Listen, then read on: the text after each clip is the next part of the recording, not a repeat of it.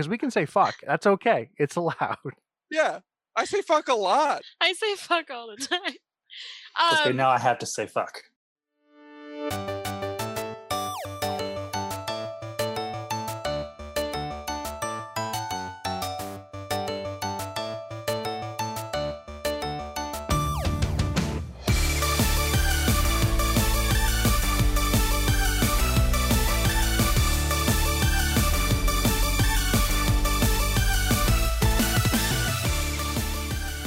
Hello and welcome to No Refunds. My name is Dwight, and joining me this week is... I don't know who's where. We really need to get better at this. One of you pick. Tiffany? Yay. Tiffany. And... Alex. Awesome. Thank you very much. And we are back after... Our last episode was Ladies' Night, and it is back to... Alex and Dwight have returned, and we have brought along one of my old friends who I used to work with. Why don't you go ahead and introduce yourself? Hello, my name is Tom. I am an old friend of Dwight's. I don't know what else to say about myself. It's always awkward when people are like, now talk about yourself for a little while. You're totally gonna fit in here. I'm glad to hear that. First, he questioned if he was a friend of Dwight's. His intonation was perfect. I'm an old friend of Dwight's? I think, maybe. And I'm always questioning if I'm a friend of Dwight's. So even Tiffany questions whether she's a friend of mine, which yeah, is fair. I do. I think do it makes question that. sense. And he has no idea how to define himself, which is also something that Tiffany and I can jive with. Yeah. Don't ask me to explain anything because I go, it's a thing. The thing with the stuff, you know, you know what it's like. Yeah. She likes characters. I like characters. That's been my favorite thing that we've established about Tiffany recently, is that if it's got characters, she's into it. Which is most This is things. very rude. I want to go back to Ladies' Night. I felt like I had the high ground. You did such a good job on Ladies' Night.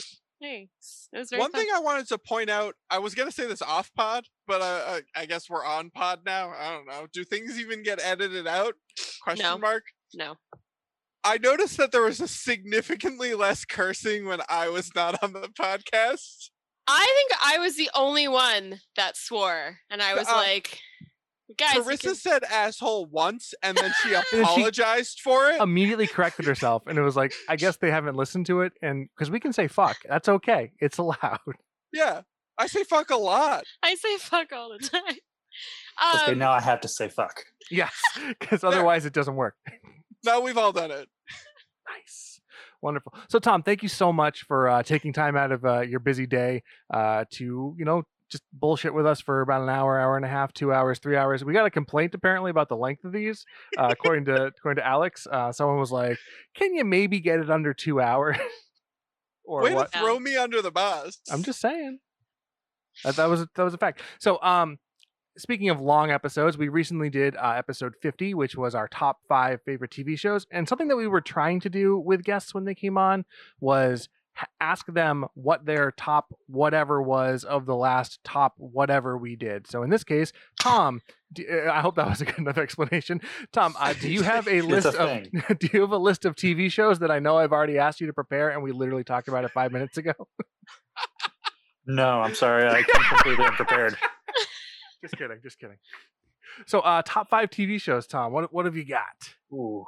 Okay, so I dug deep.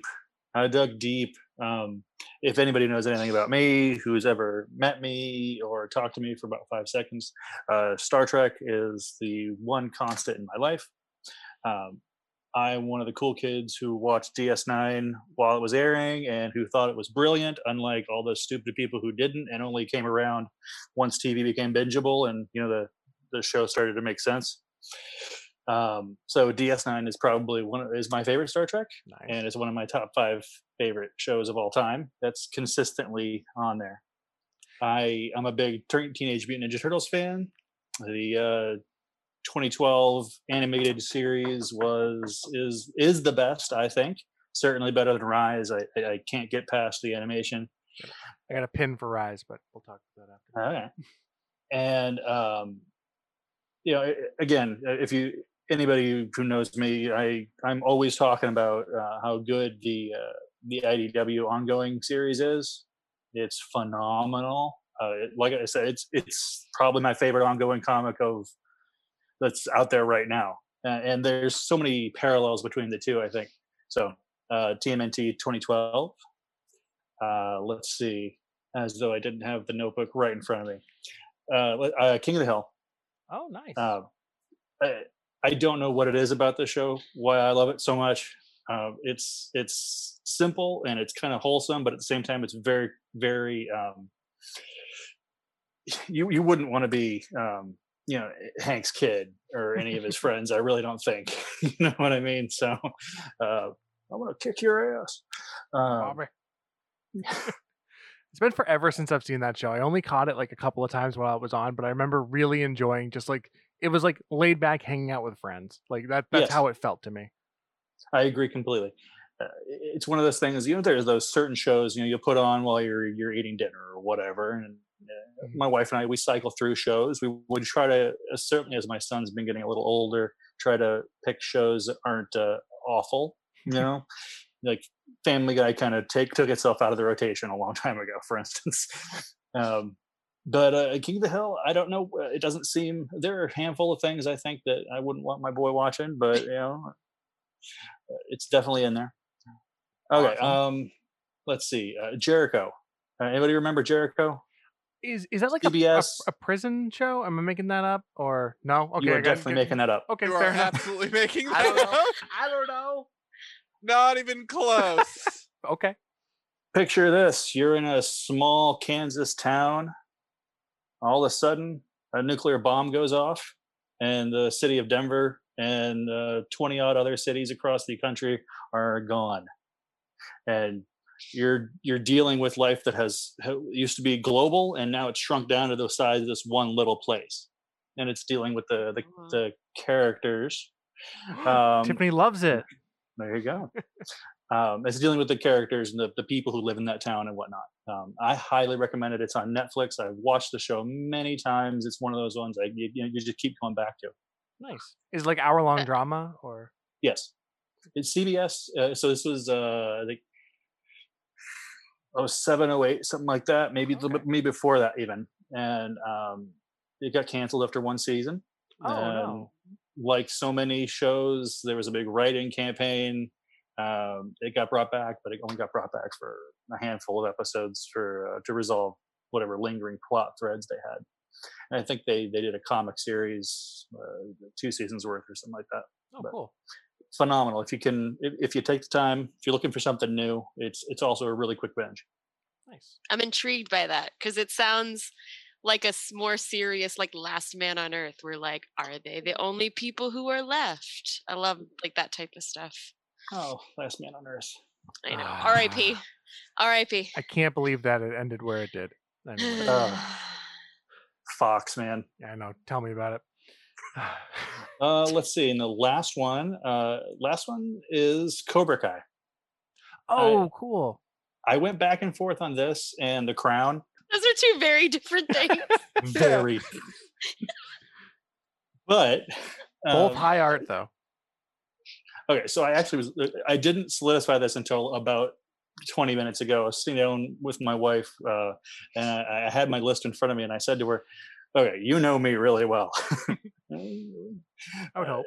So I say to her, so I've got Cobra Kai, I've got The Crown, and I got King of the Hill. Which Cobra Kai is not on the list. I'm pretty sure it deserves to be on the list. Is King of the Hill or The Crown going to go? And she thought about it for a second, and she's like, well, as much as awesome as The Crown is, and if you haven't seen it, watch it.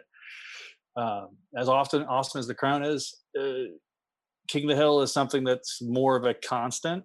We watch it all the time. Mhm. So 13 seasons of comedy gold. So And Yeah, Cobra so- Kai, I am like super excited because up until recently it was a YouTube Red show, I believe, correct? And Yes. now it's going to be on Netflix, and it comes out on Netflix actually August 28th, which I think is this Friday or it's this weekend. So see, I don't know if you know this. So they dropped a trailer today for seasons 1 and 2 going on Netflix, Mhm. and they end of the trailer, they kind of dropped another bombshell on us, saying that season 3 isn't coming out till 2021. Oh, I did not know that. But Bastards. we haven't, Tiffany and I haven't seen season 1 or 2 yet, so I'm very excited actually to see that, because we were just talking about how Karate Kid is one of like the most like 1, 2, and 3, in my opinion, are like some of the most like consistent 80s movies that like kind of sequel together. I really like Karate Kid too. Not more than the first, but I think it's a very solid sequel. The next Karate Kid, it's totally not related to Cobra Kai, but like, I was a girl who was into martial arts when that movie came out, so that was my. I mean, I loved all the Karate Kid movies anyway, because again, child doing martial arts, so that was like. Rewatch so 1, 2, and 3 before you go into Cobra Kai, because there are so many little things. We just recently rewatched seasons 1 and 2, and then we watched Karate Kid and Karate Kid Part 2 over the course, because sometimes you got to break a movie up. Oh yeah, but we watched those two films over the course of a couple of days, and every once in a while we would pause and like, did you see that? That's like, obviously they called back to this moment in the series. There's this and that and other little things, and there's the creators of Cobra Kai obviously were in love with the Karate Kid and its sequels, and were attentive to all the different little details, and they write the characters perfectly. They're spot on, and expanding them in the places they need to be, because obviously Johnny is a one-note villain in Karate Kid. Daniel he's got depth, but not a lot. They I see you laughing, but they take the little nuggets in the characters and they expand them in a very believable and wonderful way. That's this just absolutely great love letter to the films and to I think really the 80s too. That's awesome. I love that they took the angle of it, of not making it Daniel's. I mean, I know Daniel has a big part to play in it, but he's not the central focus of the continuation of the story. So you get this like fresh perspective on it that you didn't really have before. So I'm looking forward to watching it. I really, really can't wait. And I had a pin too. I forget what it was about. But you said Rise. Ninja Yes. Turtles. Thank you. So Ninja Turtles, I also have not watched Rise. I watched the first episode and it just wasn't for me. Like, I didn't like the crazy frenetic pace that it was at, and it felt like it didn't have a lot of substance. That's just how I felt about the first episode. But I just caught a YouTube clip, or it was like on Facebook or something like that, of like one of the most recent final fights from the looks of it, and the animation was stunning. It looked like the action stuff was really good. I mean, they're doing all this like mystical stuff with like, it's almost like a big mech fight by the end of it, which is weird and not really Ninja Turtle-y, but it was fun to watch. And then it was not as bad as I was expecting it to be, so it almost made me want to give it a chance. But we'll see where it actually ends up, if the consensus on that falls is good. But I didn't watch a lot of the 2012 series, but I just love that they got like Rob Paulsen back, and they were tying a lot of it into the older stuff as well, from what I can remember, and which is just so awesome. Turtles is also one of my all-time favorite properties. I am in love with the IDW comic. It's fantastic. Absolutely one. I've been talking about with my buddy for a while about going back through the whole series, starting with issue 1 and doing something, whether it's a rival podcast. Do it. Or oh man, that'd be amazing. I would guest on that in a heartbeat. That would be so much fun. Format is the only thing I got. I've got all the just the omnibuses, and I honestly haven't bought a single issue of comics in a while, because I've just been quarantine has been weird. So also, it's killing the comic industry, but we won't talk about that right yet. True. Hopefully they can survive on digital. I haven't really. I know you were big into comics back when. So history, Tom and I used to work together, and when we would work, we would talk and hang out, and that was a lot of fun. And one of the things that we had in common a lot was comic books in general. And I honestly have kind of like lulled with books in general. Have you kept up with that or anything like that? Oh, I read comics every week. I have a digital bundle that I get every Wednesday. Nice. I know that didn't like DC make big noise recently by stopping with Diamond, if I'm not mistaken. Diamond is one of like the only like key distributor of comics, and DC like basically said that they were going to stop going with them. Okay, so I read a lot of articles about that, and I don't know if it was ever actually resolved because there were rumblings that they were going to, but then I'd also heard that they were thinking of not. So I mean, it's one of those things. The industry is kind of in flux right now, anyway.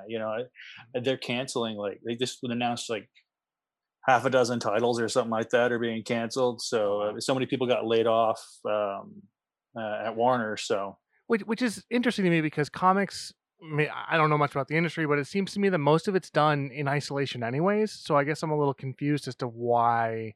I guess like the offices themselves might be having issues, like editorial and people who like work day to day in New York or wherever TC is based out of. Is New York as well? yeah, I think so. Yeah. So I know they historically were in New York, but yeah. Well, okay. So for instance,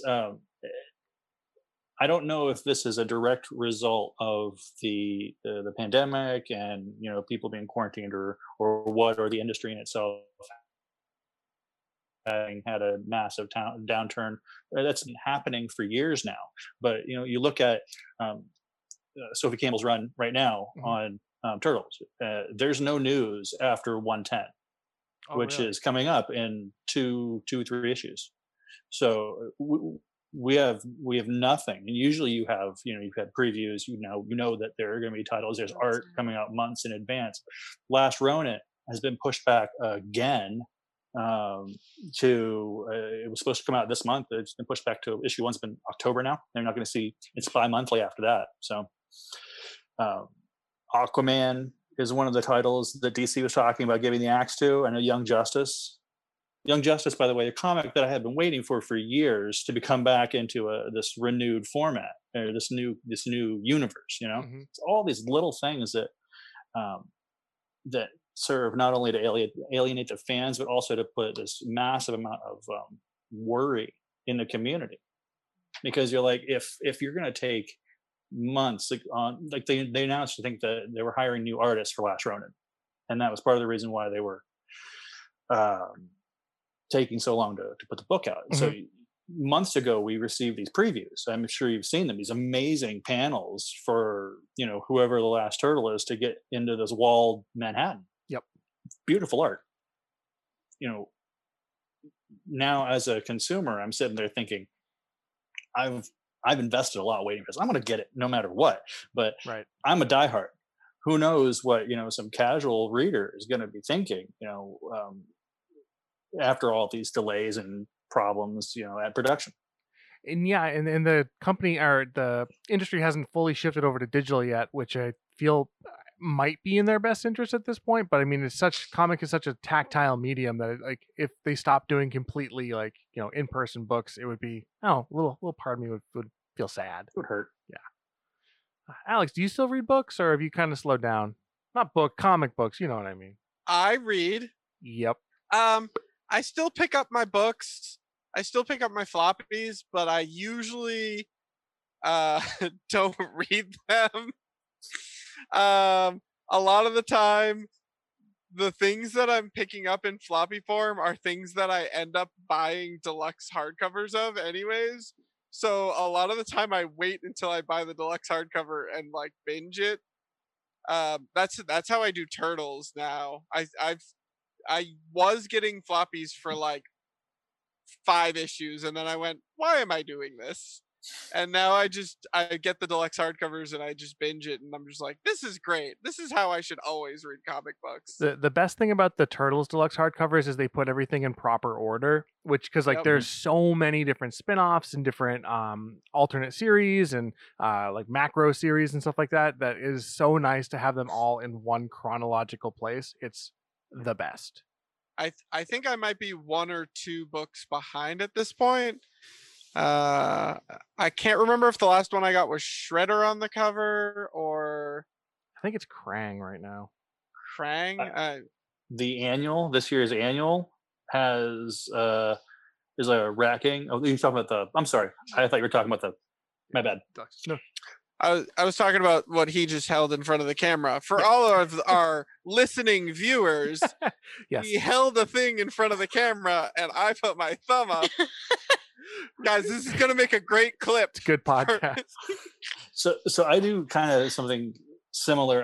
What I do is, but I'll read the individual issues as they come out, monthly, and then at the end I'll also get the nice collective trade. So It's so good. I love comics. It's been forever since I've like dived into them, so I really need to get back into it.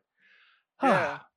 Fantastic. Well, thank you very much for your top 5 shows. We kind of stuck a little bit on that. We do have some emails that we can go over, and I think we have a couple of those. So, yay! All right. So this first one is from Dick Van Dyke. Actually, ignore the fact that the email says Billy. It's from Dick Van Dyke. Good afternoon. Bone to pick. Good. That's the subject. Yeah, Sorry. subject is a bone to pick. Good afternoon and salutations. This is Dick Van Dyke's agent, Hannah Tenenbaum. After listening to your latest podcast, I felt the need to express the fact that no, Dick will not be attending your podcast in person. We feel it would be a grave mistake given how grotesquely unwholesome the lot of you are. Imagine ending a podcast by saying bye 6,000 times and not one person thought to make an in-sync bye joke. For shame.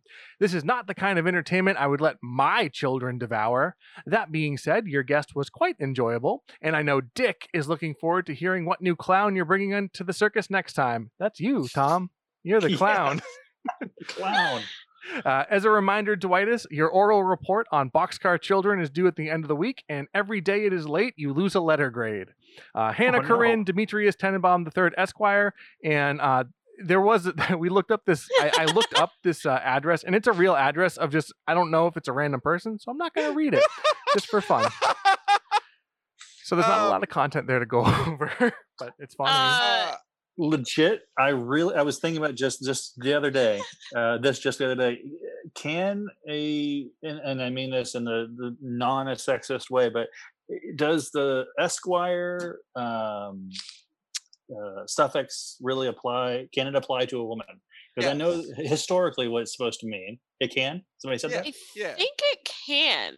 Yeah, it absolutely can. That's I'm making a game. I'm doing a game right now, and that was really the reason it came up. So now it's going in a game. There you go. Awesome. What does it stand for, or what does it like specifically mean? Because the ignoramus in me only knows it as the magazine, and I believe a fancy term for a gentleman. What is it? Isn't it lawyer related? It is lawyer related. Yeah. I just looked it up, and apparently there's a heavy debate among lawyers. Oh. A lot of lawyers think it's only for men, but a lot of people are like, who the fuck cares? It can be for anybody. Yeah. If there's not an equivalent female version, then let it be for everyone. Who cares? Or even then, who cares? But really, all this email makes me want to say is, fuck you, Billy. So unfortunately, my oral report on Boxcar Children is going to have to wait a little bit longer. I have tried so hard to find the Boxcar Children in real life. I could order it off Amazon, but it's like $15. And I don't really want to do that. And I felt like these things were always like $5 or $7. So I have been to Target. I have been to Walmart. I have been to Barnes & Noble. I couldn't find it at Barnes & Noble. And it might just be my ignorance of a children's section. First off, I feel very awkward standing in the children's section. In general, it's just a little weird because I don't have kids. And so... Yeah, but nobody knows that, though. You could be buying a book for your child. Yeah, but he knows. I know. And it just makes me feel like, because there's all these other kids running around and I'm sitting there in a mask and it's just not the time for me to be in the children's section. A mask and like a Ninja Turtles t-shirt, like, hey, kids. Looks like a big man with a bag of candy walking around. He probably would have a bag of candy and just be munching it. Not through my mask. And puppies in a van or something. I don't know. Oh my God. I looked up pound puppies the other day because I remembered those randomly from being a kid. Are they back? Really? They're back. Because Care Bears too. Awesome. That's fantastic. I remember Care Bears. I was at work the other day. Big display. Wow. Have they completely redesigned them, or are they like their retro classic design? No, they're redesigned, but they're the same basic, look. You got the little bear with the symbol on its chest. I don't remember any. I don't remember any of them. The only one I remember is the lion one that was a Care Bear cousin. It wasn't a Care Bear. Okay. Not even a core Care Bear. This email did bring up a great point. It says this is not the kind of entertainment that I would let my children devour. Tom, as somebody who has a child, this is definitely children. It's for children, right? Oh yeah, a wink. A wink and a nod. Yeah, for those who can't see, he's lying. I think we're very wholesome. I agree. Okay. Wholeheartedly. Oh, Holy this is fuck. a long Yeah, email. Brian wrote a lot. I haven't. I don't think I've read it. So this is from Brian. It's reaction to episode 55. So, hello, friends. Firstly, it was such a pleasure to have Jess on the podcast. I agree. It's wonderful to get more viewpoints. Gravity Falls gifts are the absolute best for sure. Your discussion is making me want to revisit it. Fun fact: the pixel art from Dwight's favorite episode is from Paul Robinson, who also does the pixel art for Scott Pilgrim. Stepping away, this is Dwight speaking now. He also did a very old YouTube short called Kings of Power 4 billion%. And it was a blast and really, really fun. So check out Paul Robinson's pixel art. It is really good. That says Robertson. Right. What did I say? Robinson. You said Robinson. Oh, there we go. Robert son. The son of Robert. Summerween and this cool calendar, going back to Brian's thing, Summerween and this cool calendar idea sounds incredible. Please document and share. Do you guys remember hanging out with other people? I missed that. I too would love to hear from Maddie of Art of Maddie and others. Tiffany is absolutely right that Fantasy Life was deserving of more attention. I really hope we still get a sequel. I loved the discussion on books and adaptations. It's admirable that adaptations make things more accessible and reach a wider audience, especially when something gets the public spotlight. It's fun to be part of. I don't read as much as I'd like to, but something I love about books and video games is that they challenge readers/players. There is something very satisfying about completing either, and knowing that some people can't or won't makes them special too. The private nature of your own personal journey through a book or game is one of my favorite things about them. Do you all relate to either of these feelings? I'm going to pause there. Does anyone relate to what Brian is saying here? Yep. I'm going to just jump because I feel this way about music and albums. No matter if other people enjoy it or have the same favorite song, like my experience listening to an album is very different than somebody else's experience. So like I totally get that with games or books, like how you feel about it and how you interpret it and how you imagine a book or a character. My favorite thing I feel like is so personal and it's hard to describe that to other people. So I agree, Brian. Yeah, I also feel like every time you're consuming every type of media or any type of media, you are bringing with it your own personal experiences and like things that made you the person you are today. So everybody experiences everything a little differently. Mm-hmm. It's something that I think about way more often than I probably should. But like, you know, some things will resonate with different people differently because like somebody will be watching a show and one like tertiary character will be like, you'll be like, oh my god, that's exactly like my second cousin. Oh, and you'll like, it'll resonate with you, and someone will be like, I have no idea what fucking character you're talking about because it's like a one blow off joke or something. And that's the kind of stuff that always interested me about, you know, TV, movies, video games. I always really enjoyed him talking about this. Made me think about Journey. Like he and I have talked about it a lot, how experiencing the game Journey is like completely different for everyone, but everyone loves it. It's just such a great game. I agree. Tom, do you agree with Brian's point of view here? I don't disagree. I think that okay, so I think obviously that what you put into the story, any or music, like Tiffany said, or any media that you're consuming is really rather important. I guess I might be a little odd in this relation though, because I for me, for instance, books. If there's a book series that I'm really into and I've reread the books 100,000 times, and I sometimes all I really want is someone to commiserate with and to feel literally the same way as I do about it. My favorite book series, I have never met anyone in person who's ever read it. or if it's a person that I've foisted the books onto, they didn't really enjoy it. So that's I think that what I take away from it is very important, but I really like the sense of community that this variety of media can provide, and sometimes I don't really get that from things I like.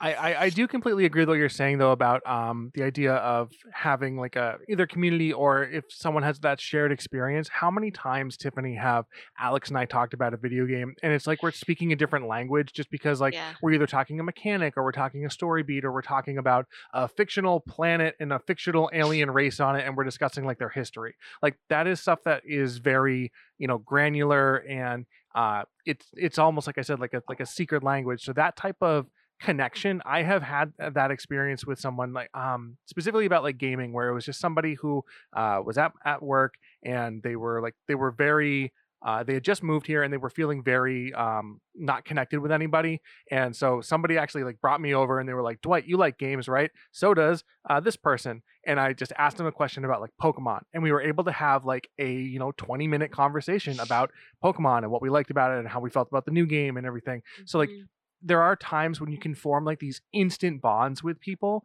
and those moments are the ones that I think that really are special about this type of medium, which is really cool. Or not medium, but different fan mediums type of thing. All right, so continuing on in Brian's email, Bill I can eat a turd for spelling my name wrong. Just kidding. Billiam Joseph Rupert III is great. He can spell my name however he wants. But if anyone else spells it wrong ever again, they will have to give me all their stuff, and listening to this podcast will hereby act as a verbal contract committing to this agreement. So everyone, you have now entered a contract with Brian. Please to enjoy. I don't think it'll hold up in court, but I'm not a lawyer, Esquire. Fun fact. Billy has now misspelled Brian's name, and he constantly misspells Bonnie's name. Maybe he just hates that family. That's what it sounds like to me. How does he spell Erica? That's what I'm concerned with. Ooh, probably with a C. So Brian continues, great episode. Looking forward to more as always. Miss you all.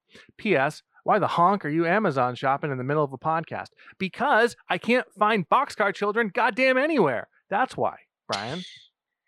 Wow, this is very aggressive. Sitting on my grandmother's bookshelf. Boxcar Children? For the last 30 years. 100 of them. I definitely know. I don't know. We went down a goddamn rabbit hole with Boxcar Children. Like the fact that it came out in the 20s still blows my mind. And on Amazon, you can buy 2 different versions of the original one. You can buy like the classic one. So like I assume it's with the original text, which part of me wonders how shockingly racist it is, casually too. And like there's a newer one that was updated from like the 80s, and I wonder also how shockingly racist and sexist that one is. I think it was the 60s. Oh, that might be it. Sounds right. And then there's like a new version that was like in the early 2000s or more recently that's like super mega updated. Alex, do you have a question?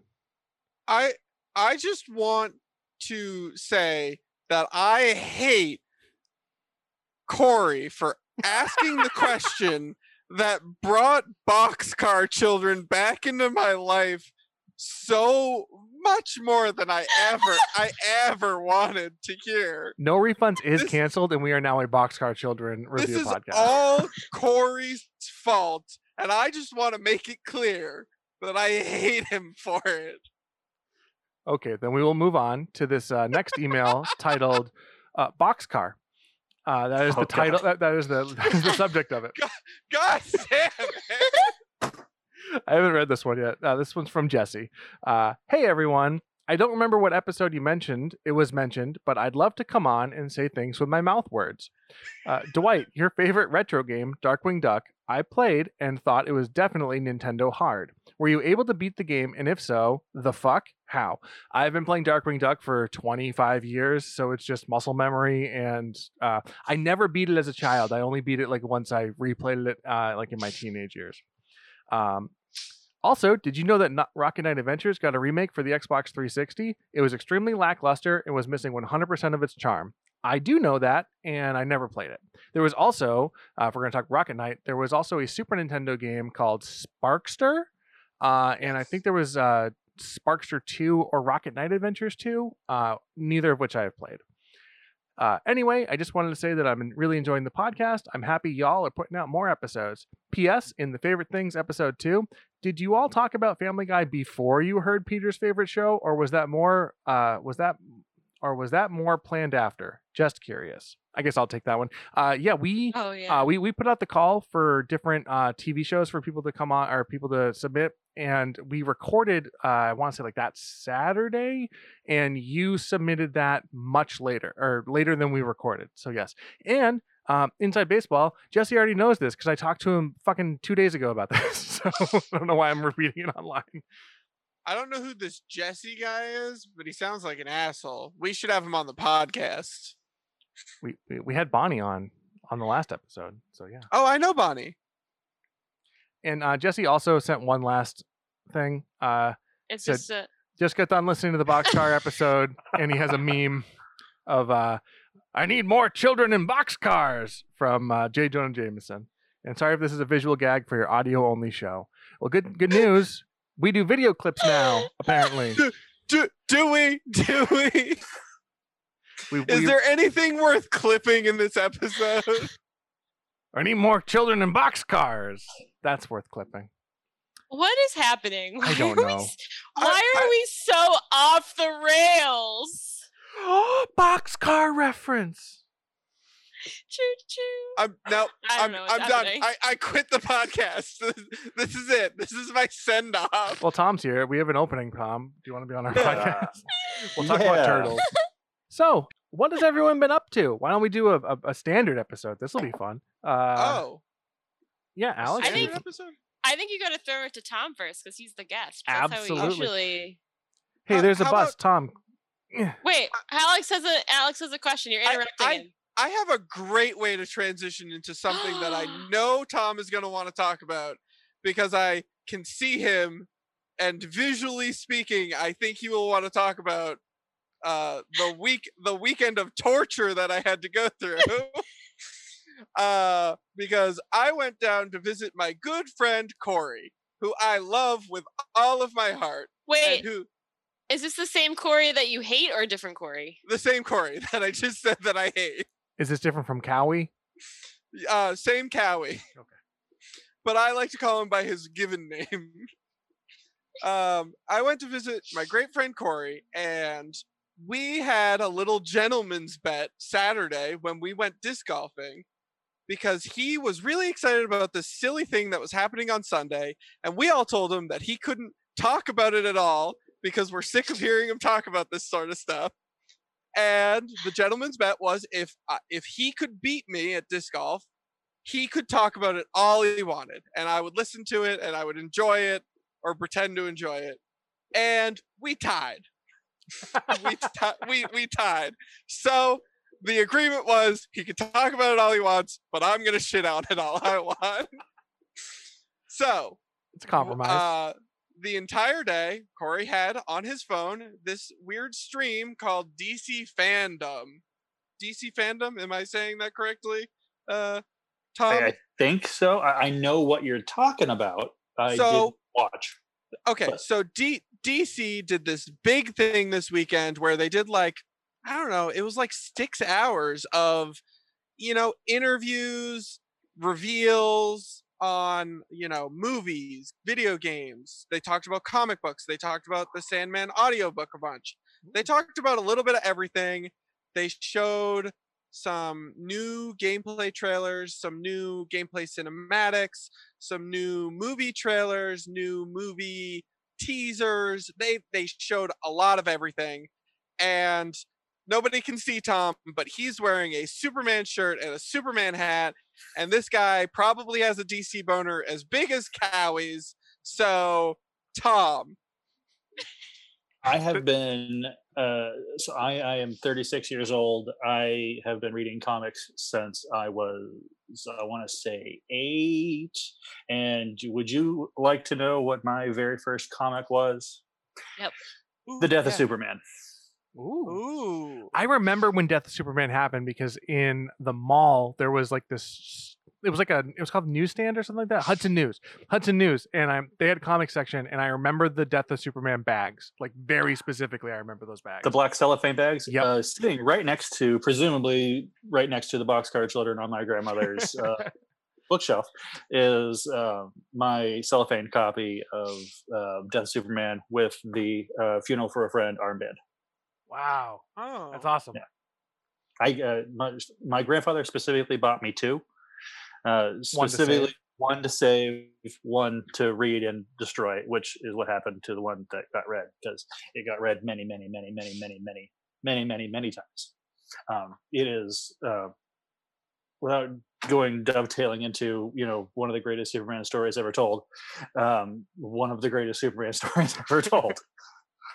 It's a beautiful book, great art, amazing. Anyway, so I like DC just a little bit. It is, I think they make a better comic than they do a movie, but they've been putting out some fun stuff lately. So I'm really looking forward to some of the things that came out from those trailers this weekend. I mean, the Batman. I mean, say what you will about Robert Pattinson. I'm sure he's going to do a great job. It looks like it's going to be a decent movie. My wife says he can't do a good American accent. I'm not so sure. We finally we're going to get a movie with the Riddler that isn't Jim Carrey. I said for years that The Dark Knight should have had instead of Bane, it should have been the Riddler and whoever else. I don't care who we want. And I thought David Tennant should have played the Riddler, but that's just me. I remember after Joker, it was like that was the rumor. I think the rumor was Johnny Depp was going to be the Riddler. That's the one that I specifically remember. Somebody even put like a mock-up of him as the Riddler, and I was all on board for that in a Nolan style movie. So the fact that we're finally getting a Riddler in what looks like a Nolan style movie, I am very excited for. I also remember people wanting Neil Patrick Harris as the Riddler. I remember. They were like, it would be so cool to see him do something gritty, and it probably would be really cool because I really liked him in Gone Girl, which was like kind of him showing off his like dramatic acting chops, and I could see him doing like a cool Riddler. But Neil Patrick Harris has already played the ultimate villain, so there's no reason for him to lower himself to anything other than the Dr. Horrible. So I don't know why he would have accepted anything like that. I mean, you make a great point, but also, fuck you. Fair enough. So obviously the trailer is amazing. Everybody should go watch it. Do you think that the person that we're seeing with like the weird goggles and like the tape face, do you think that is actually Riddler, or do you think that's like a misdirection? Because I think it's a misdirection. I can't imagine I cannot imagine you put the Riddler in film for the first time in 25 years and not put him in that green suit. I didn't watch all of Gotham, so but when Nigma goes full Riddler eventually, he wears the suit. I mean, why wouldn't you put? It's iconic. Yep. It is as iconic as I think as Batman's suit or Two-Face's scars. So Right. I know nothing about Batman, and even I know the Riddler. Like, just I would know it and recognize it immediately. Yeah. I was on vacation last week. And I rewatched the CW Crisis on Infinite Earths. When I say rewatched, I kind of was clicking forward through it for the highlights, the parts that I really wanted to see again.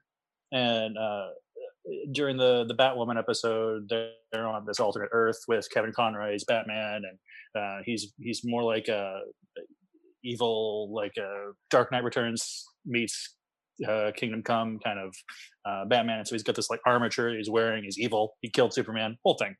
But he's got this display case that's got trophies from his kills that he's had. So he's got a Joker card from when he killed the Joker. It's all bloody. The Riddler's staff is broken. And I remember talking about him made me think of that. It's like there's a reason we use these icons to show off these characters. There's a reason they showed that case, because immediately, hey, he killed Mr. Freeze. He killed the Joker. He killed the Riddler. And yeah, like with those like very specific, like immediately recognizable iconography, like even like Catwoman in this trailer, it's like she's got the little ears. It's like you need that silhouette. You need like, well, you don't need it, but like those things are so immediately like recognizable to modern audiences and everyday audiences, though, why wouldn't you go for it? I think you do need it, and that's why in The Dark Knight, Anne Hathaway's, she had the thing went up and it made it look like cat ears, even though they never uttered the word Catwoman. Mhm. Oh my gosh, it's been so long since I've seen that movie. I did not remember that they did not even call her that. I think I've seen it twice, like once in theaters and once. I'm really glad that we started with the only exciting thing to get announced at this DC fandom. So let's keep this ball rolling. Let's get the salt going. What are you talking about? Wow. They announced Rocksteady's continuation of the Arkham universe. What's not to be excited about for that? Gotham Knights? No. So Suicide Squad. The Suicide Squad game. Oh, The Suicide Squad game I is missed actually that. yeah. There's a Suicide Squad game, and it's the continuation of the Arkham Knight universe or the Batman Arkham universe. So here's the reason that I don't think the Suicide Squad game. It's like Suicide Squad kills the Justice League. Is that the name of it? I think like the tagline is "Kill the Justice League." I don't know if like that's the actual title. So the reason that I don't think that this is exciting is because they did what I hate whenever any video game does it, is they show me no single like thing that's gameplay and then give me a year that is 2 years away oh, I missed for that. a date. Oh, shit. So I was like, the moment that date came up, I looked at Corey and I go, "You've got to be fucking kidding me." I was done. I was just like, if you're gonna give me an announcement, like either show me something and tell me like late next year, then I can, like, 12 months is really my limitation on my excitement window. If you're gonna, man, I thought the cinematic was really cool, and then they did that, and I just went, "Oh, okay, I'm gonna forget about this and just pretend I didn't see anything." And I didn't know that it was 2 years. You're right. File that away. I'm excited though. My excitement will happen later when I know more. I'm just really happy that. Well, okay. To be fair, I'm a little bit disappointed that Rocksteady is still doing a Batman franchise or a DC franchise. I really wanted them to do a Turtles game. I think that Rocksteady doing a Turtles game would have been the most amazing thing. Not only because they're called Rocksteady, but because I love that combat. That combat applied to Turtles would have been amazing. But I loved Arkham Asylum. I really, really enjoyed Arkham City, and I thought Arkham Knight was very good. So Ooh, that's an unpopular opinion. It is. People don't like that game. I know. Arkham Knight is a terrible game. I think Arkham Asylum is a masterpiece. I think Arkham City is very good. I think Arkham Knight is hot garbage. I like the story. That's me. Yeah, I agree. I like the story. Yeah, I loved the story. I thought the story was like a nice ending. It was great to see be back in this world again. I loved the stuff they did with Joker and Batman. Like that was a lot of fun. I just like Rocksteady being in this world, and so the fact that this is like they're kind of freed now. They don't have to stick to like a Batman formula. I'm excited to see what they can do when they like kind of flex their muscles and move forward into this. Yeah, I'm not a fan of Suicide Squad. So I like this guy. Fair.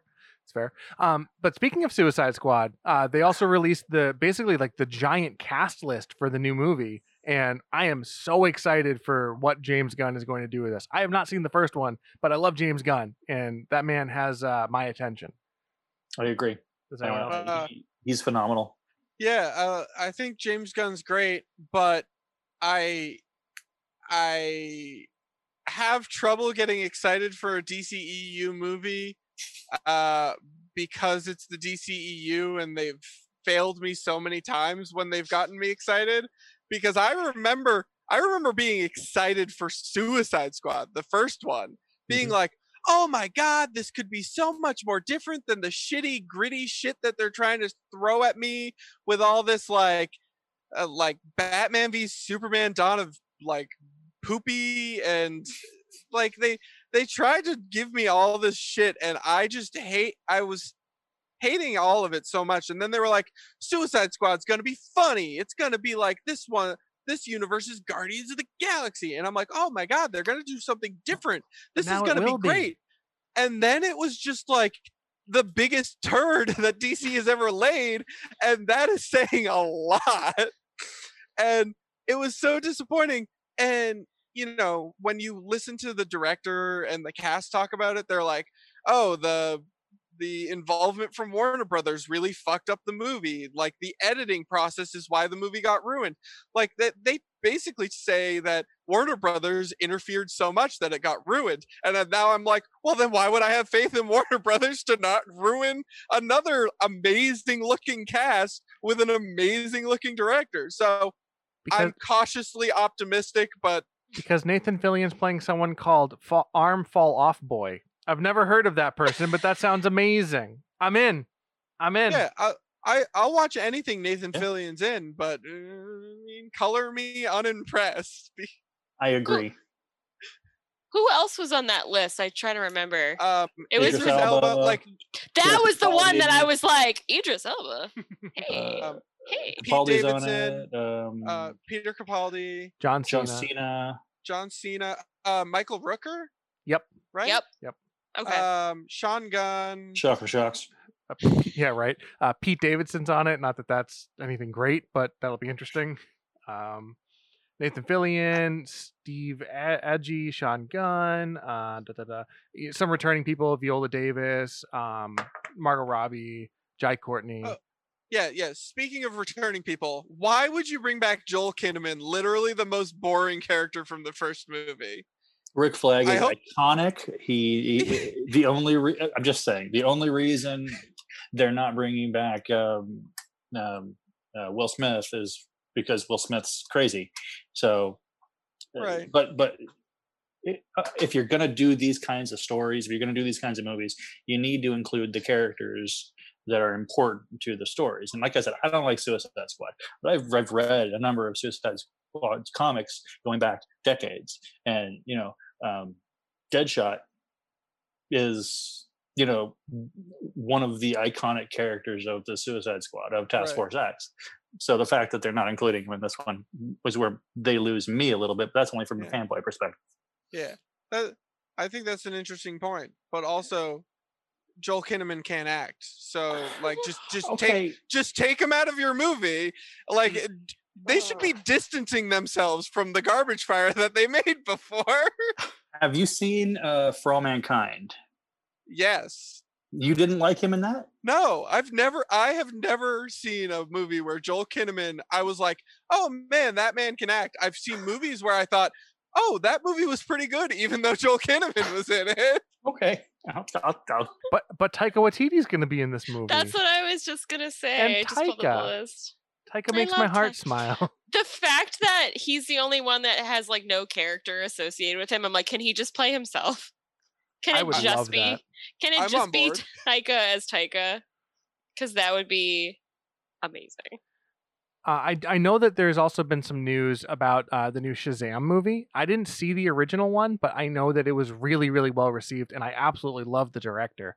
And I know he's back for the second one. Did anyone hear anything about that, or any news about that, or did we like it? I think they mostly just gave a title for it, and then just talked to Zachary Levi a bunch. But the real big Shazam news this weekend was they gave a cinematic, like, not even I guess they called it a teaser, but it's like an animated teaser trailer for the Black Adam movie that was narrated by Dwayne "The Rock" Johnson. But once again, it was really nothing news because it's a movie we already knew was happening, and it showed us nothing actually about the movie. So nothing news. Two thumbs up. I absolutely hate, like, I get you have to announce things and start the hype cycle, but like the teaser trailer before the teaser trailer, and now we have a voiceover before the animated teaser that's still concept art, and I'm like, can we just stop doing that? Can we just make a movie, release the trailer when it's ready, and then I can stop seeing your teaser for the teaser for the mini teaser for the teaser for the character announcement. Like I'm done. I'm so over that hype cycle thing. Let me say this. I think I agree with you wholeheartedly in every other instance, but in this one, how long ago did they announce The Rock as Black Adam? Before Shazam came out, right? Like, right? Like, so okay. if you don't do something with it, people are going to start saying, "Well, look at what's his name, the guy who plays Superman, Henry Cavill. Henry Cavill. Henry Cavill. Yeah, look, he's exited the franchise. Oh, Ben Affleck's not going to be Batman anymore, but he is again." All these high-profile exits and stuff that people are going to be like, "Well, I guess the Black Adam movie's never going to happen." So tease it with a Right, little something, saying, "Hey, What- we're still thinking about it." Wouldn't it be so much more interesting if you let people forget about it and let them like give up hope, and then you drop an actual teaser Trailer. where Okay. you get, or like where you actually get to see Dwayne Johnson in like a Black Adam outfit and be like, "Oh my god, this actually looks cool. I can actually have feelings about something." I don't think the give up hope angle is ever going to be used. So no, I don't think Oh. that's a good idea. I'm on board for the give up hope angle because Same. you should never play your hand as early as they did with the Black Adam thing and then be like, "Oh no, whoops, Well, that we shouldn't have done that. We should have Oh. done that like 3 years later." You mean like 5 years ago they shouldn't have played Right. that hand? Yeah, they shouldn't have played the hand 5 years ago is what I'm saying. I got one thing to say to that. What will we be talking about right now if they did that? Touche. We would probably be talking about something good. I'm sorry, Tom. Alex doesn't like DC.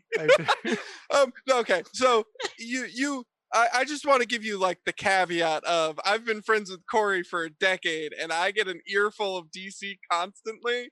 So and Corey is my punching bag. And I love Corey with all my heart, but for some reason I verbally abuse him like I hate him with all my heart. Hear So that? most of what I'm saying comes from a place of love. He says as he laughs. Poor Corey. I Um, overall thought the news was very positive. I am admittedly not a big DC guy, but in general, I think that most of what came out of this, I'm more excited for than not. Tiffany, was there something you wanted to? I was gonna say, can I say? I know I saw the Wonder Woman trailer for the first time today, and like I initially I was like, oh yeah, and then now I've kind of cooled on it like immediately because it told me nothing, and it just I don't know. I'm afraid of sequels because the first Wonder Woman, like I don't give a shit about DC either. Well, I shouldn't say that because I do kind of, but Wonder Woman like blew my fucking mind, and I was like crying in the theater, and it just like was so wonderful and amazing.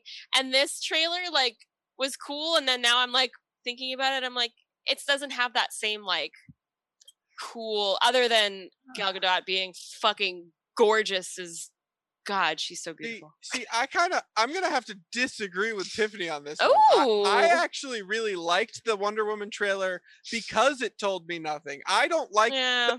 the same reason I like the Batman trailer. It's like it gives me a feel for the tone of the movie. It shows me like things like Robert Pattinson, Mhm. shows me him like punching random goons, shows me his relationship with like Gordon to a certain degree, but doesn't give away too much.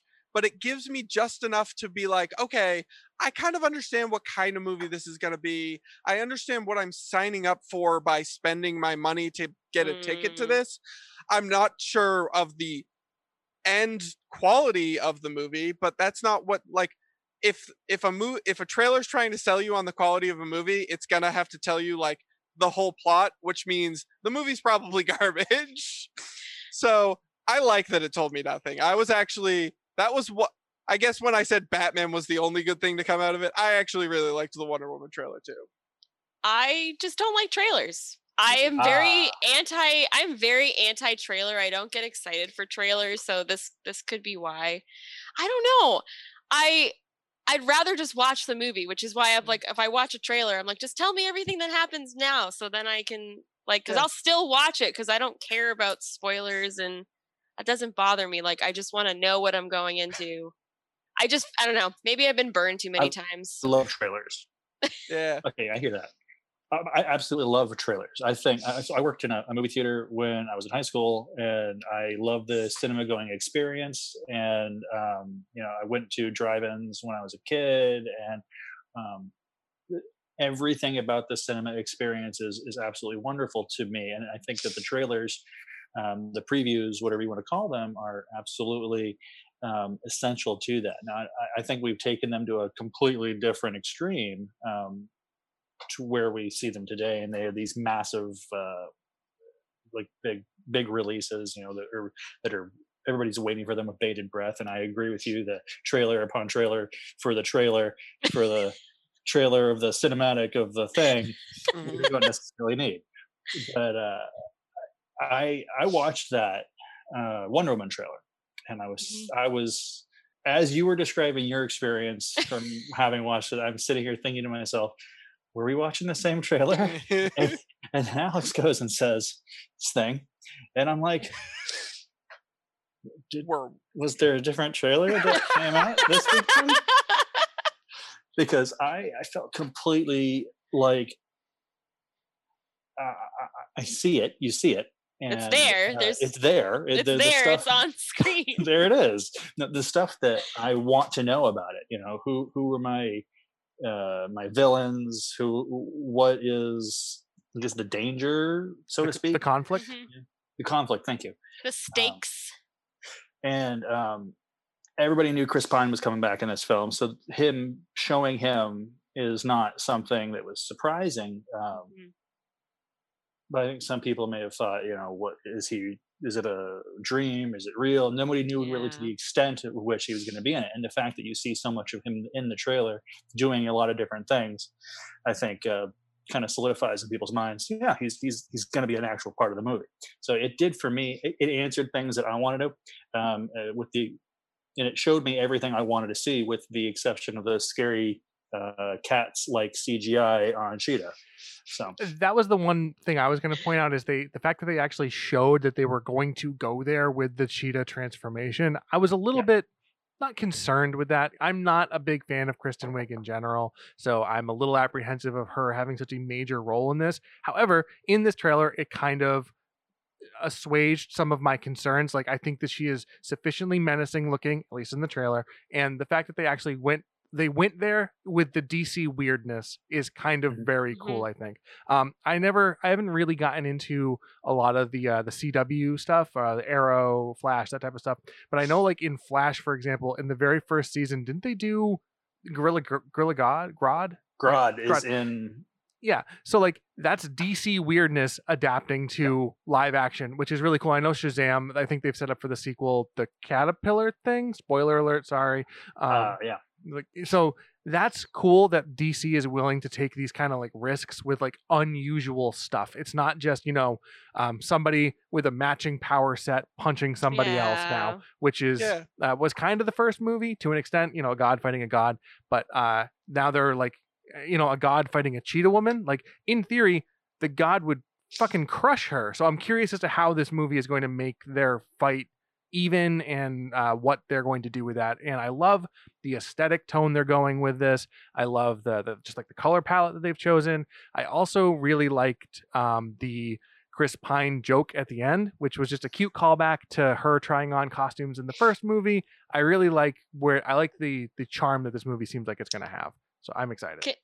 Can I say that doesn't mean I'm not excited, because Wonder Woman now holds a special place in my heart just for what I feel like she did. I mean, historically, but like in recent movie film world, like for female superheroes, she was the first, and I feel so connected to that first movie, and like just holds a special place in my heart. And like, I love, Dwight, you were talking about the Chris Pine jokes, and I love that it just spins that whole like the girl in her fancy outfits like thing, it takes it to that level too. Like the guy, Chris Pine is like the side piece, as opposed to the woman who's usually the side character and the love interest. Like he is that for Wonder Woman, and I love that. They've completely switched roles now. Now she is the one who is adapted to modern times and technology, and he's the fish out of water. So that's at least a good angle for them to have on it. Yeah, that's very fun. I can't wait. I think Wonder Woman, the first one, was the best movie that they've put out, and I think that the trailer is lining it up to be something pretty. At minimum, it's going to be something special. I don't unless they drop the ball completely. I can't imagine how it's gonna, it's not gonna be a Batman versus Superman. You know what I mean? Wait. Do you think there's a potentiality that Warner Brothers could drop the ball completely with a movie? Oh, hey, let's talk about one of the other things that came out this weekend, the Snyder Cut the trailer. Snyder Cut, yes. Well, I was actually what a great segue. Before we jump into that, so similar. Tom, you might know the answer to this better. Is the DCEU at large dead, basically? Like, have they stopped with these like extended like the interconnectivity, or like is something like the Snyder Cut like basically like the nail in the coffin, or like the final piece of this, or does something like the Flashpoint, is that supposed to retcon things? How do you feel about the Snyder Cut, and why? I don't know. Okay, so it all kind of is encapsulated in my feelings for the Snyder Cut, to be perfectly honest. I don't think it's completely dead. I think that you hit it pretty hard. The fact that you're gonna get, that we're supposed to get, I should say, two different versions of Batman in the Flash film, I think just says exactly what you're saying. We're probably going to see some sort of reboot. I don't have a problem with that. I think they botched, the rollout. They botched everything that they wanted to do with those films. But I think what is the Snyder Cut going to entail? Like, what's the Snyder Cut do? I know is it just a re-edit, or do they shoot new things for it, or what? From my understanding, they went and did all the VisFX. They did and completed that, but the movie that Zack Snyder wanted to make was effectively completed. Joss Whedon went and recut and reshot something like 25-35% of that film, and that's the reason you get Henry Cavill's lip. Mm-hmm.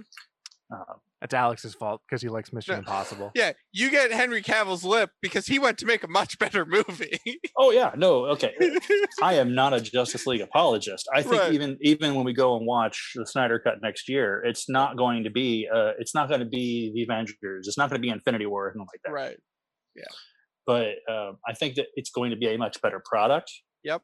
Absolutely. Because Zack Snyder, for all of his faults, has a vision, and he had a vision from the very beginning. Yeah. And I think that you're going to see that play through. I think visually speaking, he's a very gifted filmmaker. Yeah. And I think that Joss Whedon had done him dirty. Yeah, I think Zack Snyder is nothing if not consistent. I think I am very interested in seeing the Snyder Cut. You're going to invest 4 hours of your life into seeing this thing? What exactly did I say? What did I call it? Batman v Superman: Dawn of Poopy, I think is what I called it earlier. Yeah. I watched the extended director's cut that they released mostly because I was being a very good friend to Corey and to Jess. So Jess didn't have to experience it, and I watched it with Corey. So you're welcome to both of you. Because that was terrible. But hey, I watched it and it's watchable. I mean, Zack Snyder is at least a competent enough director that his bad movies are watchable.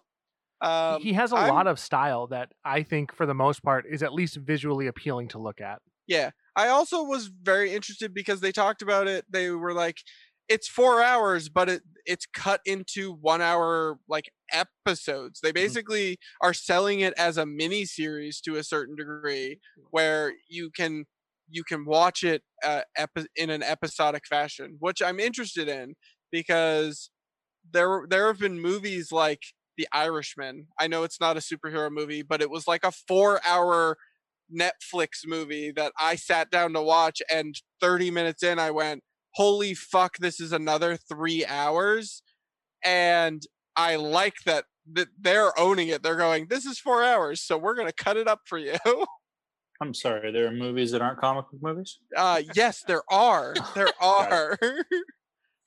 I know that's a foreign concept. And if you've only experienced DC movies, have I got news for you.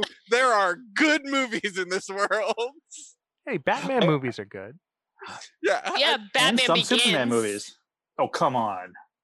Yeah. Oh, don't Batman even- Begins is the only Batman movie. Batman I like. Begins is Sorry, hot take. Batman Hot Begins take. is the best Batman movie. Hot and take. You cannot change my mind. Batman Begins is two different movies smushed together. It's a good movie. Do not Yeah. get me wrong, but it is two movies with dissonant tones smushed together. You want to talk about actual two movies with dissonant tones smushed together? We're already talking about Justice League. Yes, definitely. I 100% agree with you. But yeah, I'm like, when they first announced the Snyder Cut, I remember Corey. I'm just gonna keep bringing him up during this segment because he's my touchstone for DC. He's not here to defend himself. Who cares? Yeah, it's fine. I remember Corey texting me and me being like, "Why the fuck should I care? Like, why?" And I've gotten to the point of like, I care 10%, and that's enough for me to, because it's coming straight to HBO Max, I could just watch it, and don't have to pay for it, and hopefully it's not a waste of my life. That's kind of how I feel, actually, because before I remembered that I have HBO as part of my subscription and all that crap. Yep. Thinking to myself, when I heard about it, I was like, do I really want to subscribe just for that? No, I don't. No, I you really, don't. I don't care that much. I respect you. I am like I said, I'm a DC fanboy. I'm a diehard DC fanboy. But I'll tell you, those movies, I said right up front, they make a much better comic than they do a movie. Mhm. Time was they made really great animated movies. They kind of fell off that one too. I love that you brought up animated movies because they announced also yesterday. Is today Monday? I I've don't lost know. Yes. I've lost all track of time. Yesterday, they also announced that they are doing The Long Halloween as an animated movie. Holy shit! Really? And that is one of my absolute favorite Batman stories, and I am super on board. They fucked up. They fucked year up the one, killing. They They fucked fucked up up Killing Killing Joke. Joke. Oh. They fucked up Hush. They're gonna mess it up. There's no. I don't have any faith in Warner Yeah, animation. But like, Warner in general. yeah. I mean, not having faith in Warner is a great place to stand because 90% of the time you're going to be right. I still have my book on the shelf. It is not ruined. I need to reread that. I love Long Halloween. It's easily my I have- favorite Batman It's story. a phenomenal. I have my absolute Long Halloween sitting right here where you can totally see me gesturing. So Whoa. have we talked enough about DC? No, never. Can we? I was told to keep this segment short by Jess. She asked me very politely. She said, "Can you please keep the DC segment short?" And I said, "I'll try." Oh no. We're only at an hour. I've been recording for an hour and 34 So minutes. we've lost one listener already. So, So we're down. We're not in double digits anymore. We're at yeah, 9 listeners. we're down to 9 listeners. God That's damn it. upsetting. That's upsetting. Speaking of my weekend, Oh. since DC fandom was the end to my great weekend. Like I said, like When speaking you- of Jess and Wait. Corey, I this bet I was spent actually last Saturday. weekend with them. When you have to explain the segue, it's not a good segue. Right. Well, you made a face like that's not a good segue, and Because it's not. I was explaining to you. I think that's a great segue. I started the segment by talking about how my weekend was filled with DC conversation with Corey. Now I'm explaining my segue to everyone because Tiffany has upset me. You know what makes a good segue is having it be 5 minutes long. I agree. So let me detail to you exactly what I'm talking about. Tom, is this what you thought it would be like? It's just us screaming at each other? 100%. Yes. Okay. Yeah. Tom's just going meets expectations. Yeah. Also not coming back. So, Alex, how was your weekend? So That's one a thing I segue. wanted. Can Something you tell I me a wanted little bit more about why you're describing that this yeah, way? I could do that. Okay. So I wanted to talk about one thing that I did this weekend, which actually ties back into episode 54 then. I went down to visit Corey, Jess, Maddie, and Kyle, and took part in one of the events on her event calendar, which was the drive-in. So we went to the drive-in on Friday night, and as most people know, movies aren't really coming out, so most drive-ins are just showing old stuff. And this date was set in place because Kyle's schedule is really busy for work, and so we didn't have an option. Like, we couldn't move it if they were shitty movies. So we were just waiting to see what movies were going to be on the screens and hoping that we were going to get a good pairing. And boy, did we get one of the best pairings I could possibly think of, which was Clueless with Mean Girls. Whoa! I- Whoa! So I've never seen Clueless. So It's been a while. this was the really exciting part. Jess and I were the only two that had seen Mean Girls. So 3 of the people there hadn't seen it yet. And everyone there loved Mean Girls. So it was a perfect pairing. I was really nervous that they wouldn't like Clueless, because while Clueless and Mean Girls definitely are of the same ilk, they are definitely very different movies in terms of how they are comedic and how they deal with high school dynamics, because one was made in 1994 and one was made in 2004, and things changed a lot in a decade. But everybody liked Clueless and everybody loved Mean Girls. It was a great time. We all got milkshakes. It was amazing, and I got to hang out with people in real life, and it was very nice to have human interaction. Sounds like a plus. I don't have much to say about either of those movies. Like, I've seen Clueless on TV and I don't remember much of it. And Mean Girls is more of a Tiffany movie, and I liked it. That definitely made my top 10 list. It did. It definitely did. It's definitely still there. Yeah. The only reason. Oh, sorry, Tiffany. No, I was just gonna say one of my favorite movies ever. Yeah, the only reason I wanted to talk about this was because A, I knew it wouldn't take up a lot of time because nobody could possibly have much to say about it, and B, I just wanted to give a call back to something that we talked about on the last episode, and something that was brought up in an email earlier where Brian was talking about it, and yeah, it was. So one of the other reasons that I asked Tom to be on here is because Tom actually has some expertise in some Dungeons and Dragons / role-playing games that I know none of us really do.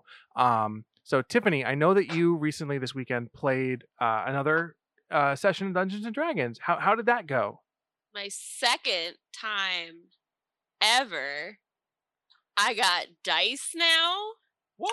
Ooh, Dwight- back math rocks. Dwight bought me some dice. I picked them out. Oh yeah, they're very pretty. Again, for the listeners, you can't hear it, but you can.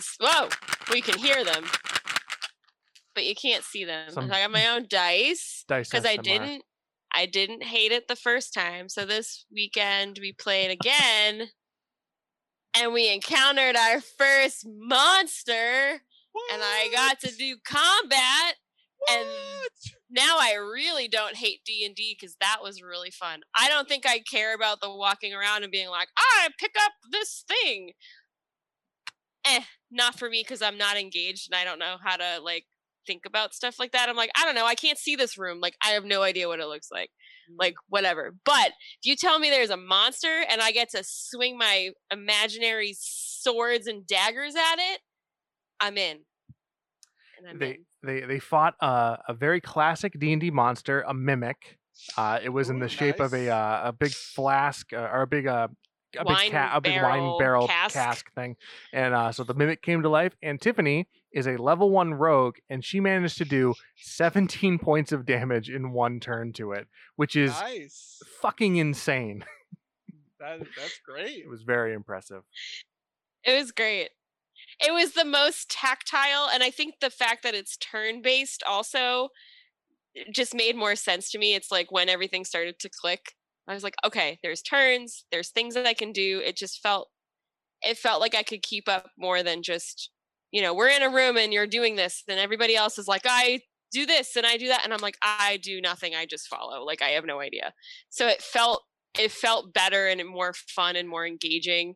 And there was an end goal versus just you explore the room. It was like, okay, this is a thing and there's a goal to kill this thing. And it made so much more sense to me. Hearing your feedback on that I'm gonna redo the way we do some exploration in our upcoming sessions, and so that I like that. Also, I got some feedback from Jesse, who told me to stop being so down on myself as a DM. So I'm gonna Yeah, officially please. try to stop Wait. being down on myself. I was the first person to tell you that. Okay, So I think this I is want to make that clear. this is similar in the way that, like, whenever I give Tiffany a piece of feedback or tell her that she'll like a piece of media, she's always like, "Oh yeah, sure, whatever." And then as soon as I interact, or as soon as somebody else gives her like that same piece of advice, she's just like, "Oh, I want to watch this movie now, or I want to watch this show." It's something Right. coming from an external source that's not like somebody you're very close with. And I'm not saying I'm not close with Jesse, but I mean, we do a podcast together, Alex. So Right. there's That's a good point. that level of So you're saying I've reached wife status with you? is Yes. what you're trying to tell me? You probably reached wife status before my wife. Probably. Wow. Remember our wedding when you were totally in the wedding party? I do remember that. I remember being intentionally invited to your bachelor party and not only getting to go because there was an extra ticket. There's a lot of like these like weird like gas lamps on my wall right now, and I want you to have one because you were totally in my wedding Gaslighting? party. No, I'm not gaslighting you at all. No, Oh, okay. no, sweet baby boy. I would never do that. I love you. And Yeah? I'll never hurt you again. Oh, okay. What is happening? Well, that took a turn. It definitely did. Yeah, I all I can know. understand that. Sometimes being told something, if it's coming from somebody that you're too close to, it's not- it doesn't resonate as deeply. Exactly. You know? It's not that I don't trust your opinion. It was just one of those things, like, I guess like hearing it enough times kind of reinforces it. And so I Right. think when you hear like an outside party being like, "Hey, no, actually," it's an easier way to accept that, I believe. Right. I get it. But also I just want to be the hipster and be like, I said it first. You were there so first. That's true. That's true. I was first, so Jesse, take a back seat. Fair enough. But first is the worst. And Right. It's true. That is a classic. That is an accurate statement, and I will not ever tell you that I'm better than Jesse. So Tom, I believe, if I'm not mistaken, that you also are into Dungeons and Dragons and role playing. And I think that there's another couple of systems that you've played. I've never played anything other than D&D and a little bit of Pathfinder. What's your history with this type of stuff? I have cast the bones once or twice before. So I have, much like my comic book reading has been since I was but a wee bubby. I have been doing RPGs since, I want to say, the 7th grade. Yeah, we'll say 7th grade. We'll pretend that's what it is. And my introduction to it was D&D during lunch in study hall. This was back when with the TSR AD&D. THACO, 2-hit armor class 0 for all of you math nerds out there. Those were words, and that means nothing to me, unfortunately. My first was 3rd edition. Yeah, those were words. I can confirm that.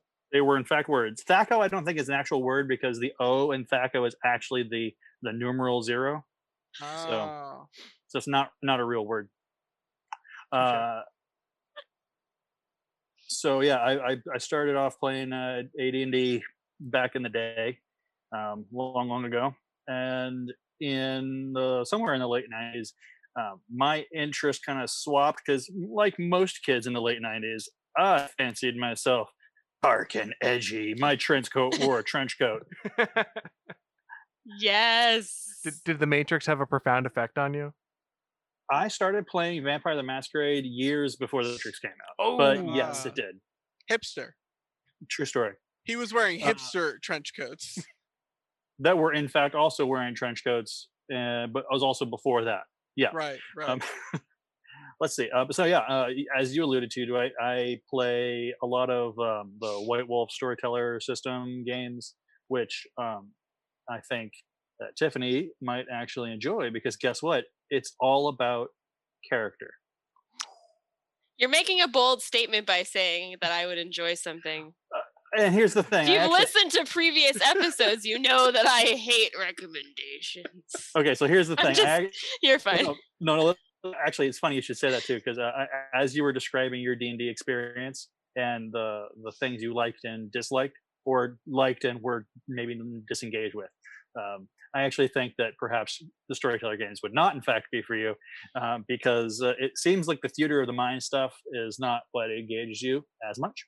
You said you like all the turn-based combat and things like that, and there are certainly games that are like that, but most of the storyteller games, not so much. So I play Vampire the Masquerade, Werewolf the Apocalypse, Changeling the Dreaming, that kind of stuff.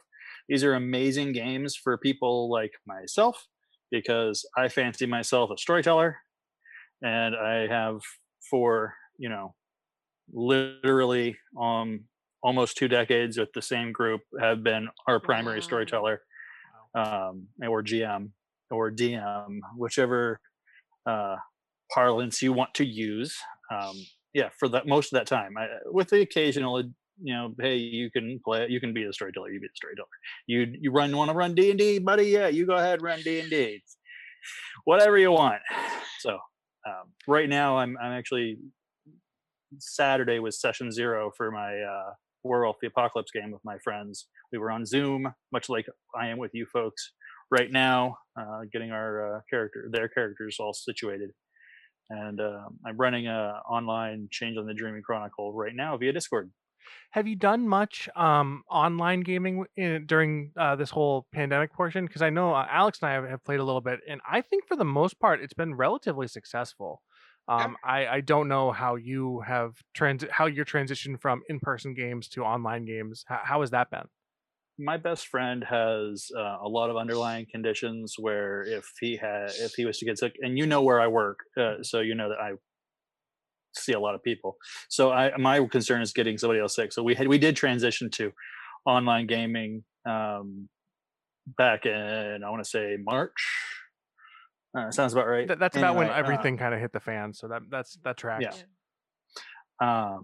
And we gather on Zoom, and we've always had one of our players call in via Zoom or another service to play with us, because he's on the West Coast.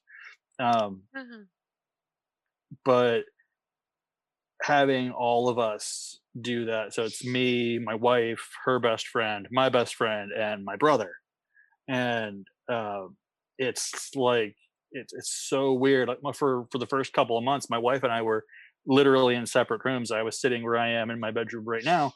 You're kind of like, yeah, it's like me and Tiffany. Literally. She's all the way over there. We have no idea what this is actually like. It's crazy. No, my wife and I, she would be in the living room on her desktop. I'd be on my laptop in the bedroom. And it was like, for me, it's having the people in the room there is obviously much better. We've been lamenting the fact that, we just figured out a really good setup for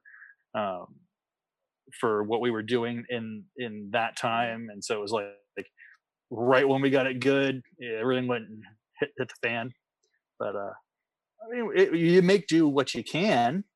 It's impacted it a little bit. I think some of the players get a little disengaged because it's very impersonal, and I think storytelling by its very nature, you kind of want, especially in-person storytelling, like where someone is, I am telling you a story.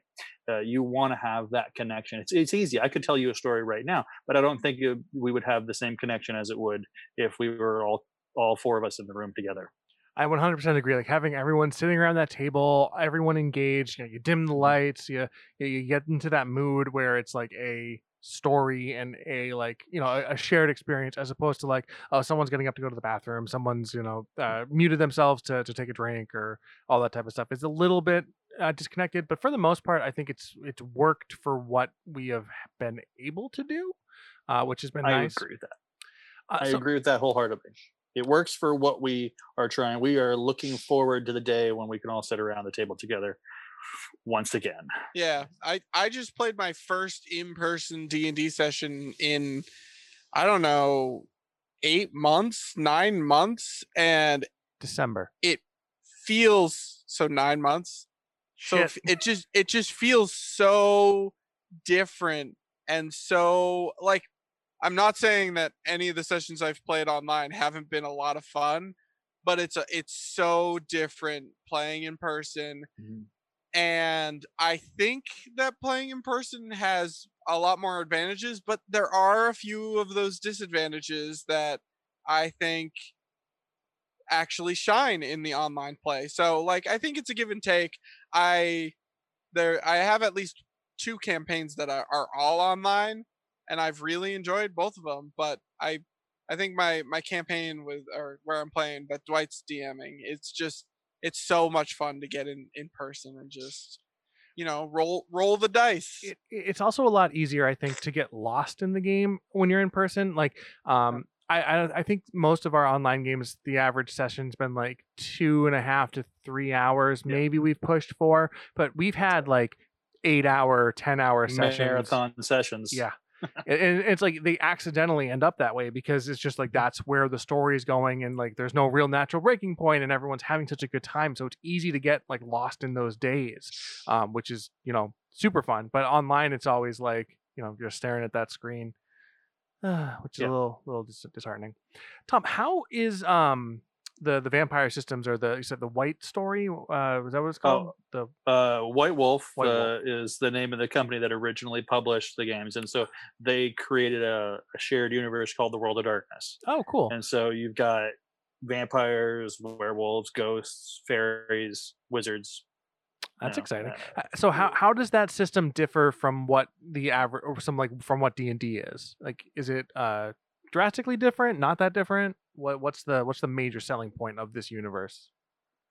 Okay, so it's not as much necessarily the universe. Okay, so there's a great documentary out there. It's called very simply World of Darkness, the documentary, and it's made by the people who originated the storyteller system and Vampire the Masquerade and all those different games. The reason I kind of plug that up front is because they really hit the nail on the head, because these are guys that grew up playing Dungeons and Dragons, two brothers, in their bedroom when they were children in the 80s. And when they got a little older, they decided they talk about how when they were creating it, along with this other guy who made this other really fantastic game, which is very similar to D&D in a lot of respects, called Ars Magica. They were driving to a convention, and they were talking to themselves, and they were going through these the Rust Belt cities that were at this point just starting to fall apart after the auto industry left, and thinking to themselves, man, that looks like a place a vampire would be. And he over the course of this car ride comes up, and then the ensuing convention weekend comes up with the whole mythos behind Vampire the Masquerade and the ability to play the monster, and what does that look like. And each of these games has a little tag under it. Vampire the Masquerade is a storytelling game of personal horror. Ooh. And so I like that. It's really Werewolf the Apocalypse, which is my personal favorite one, is a game of savage horror. So it's all about you being the monster and how you cope with that in the world. The games are much less combat and rules. Well, Werewolf is very combat heavy, rules heavy the way D&D is. So with D&D, you have here's my armor class, and it'll adjust depending on the spells I cast, the armor I'm wearing, where my stats are, my various stats are for my own defense. With World of Darkness, it has a very simple system. I know it sounds, with D&D, to someone who's played a lot, it's easy. Oh, I just take this, Malefic polyhedron, and I cast it out, and I can look at that, and I know instantly whether I hit or succeed or critically fail or whatever. With the Storyteller World of Darkness systems, it's all uses one type of dice. And so you're using D10s for the whole game. You have most of your scores have a point value between 1 and 5. You take the number of points you have. That's the amount of dice you have to roll, and you're looking for a target number. The average target number is always 6. Oh. And if I succeed with even one success, then it's a average, an average normal success. Most average humans like you or I will probably have a 4 dice pool on something. So it's the odds of me hitting that 6 are not horrible, but they're not necessarily I'm going to be successful every time.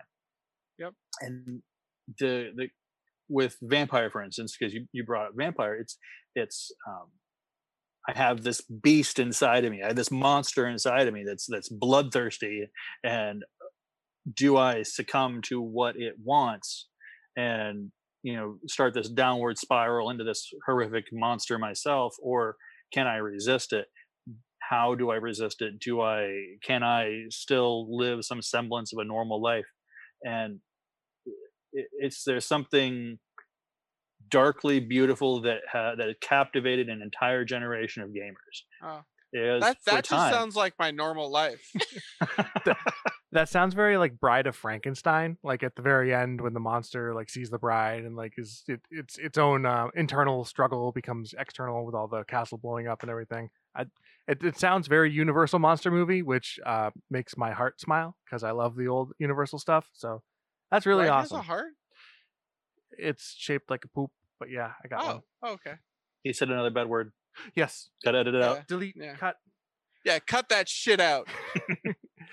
That's awesome. Like that's something because I haven't really dabbled in any other like systems, and I think that with D&D having such like a massive resurgence, have you noticed that spilling out into these other systems as well, or has D&D's popularity just kind of completely dwarfed and like made people like?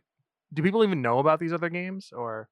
I think yes. Okay, so Vampire the Masquerade was released in 1991. I know, right?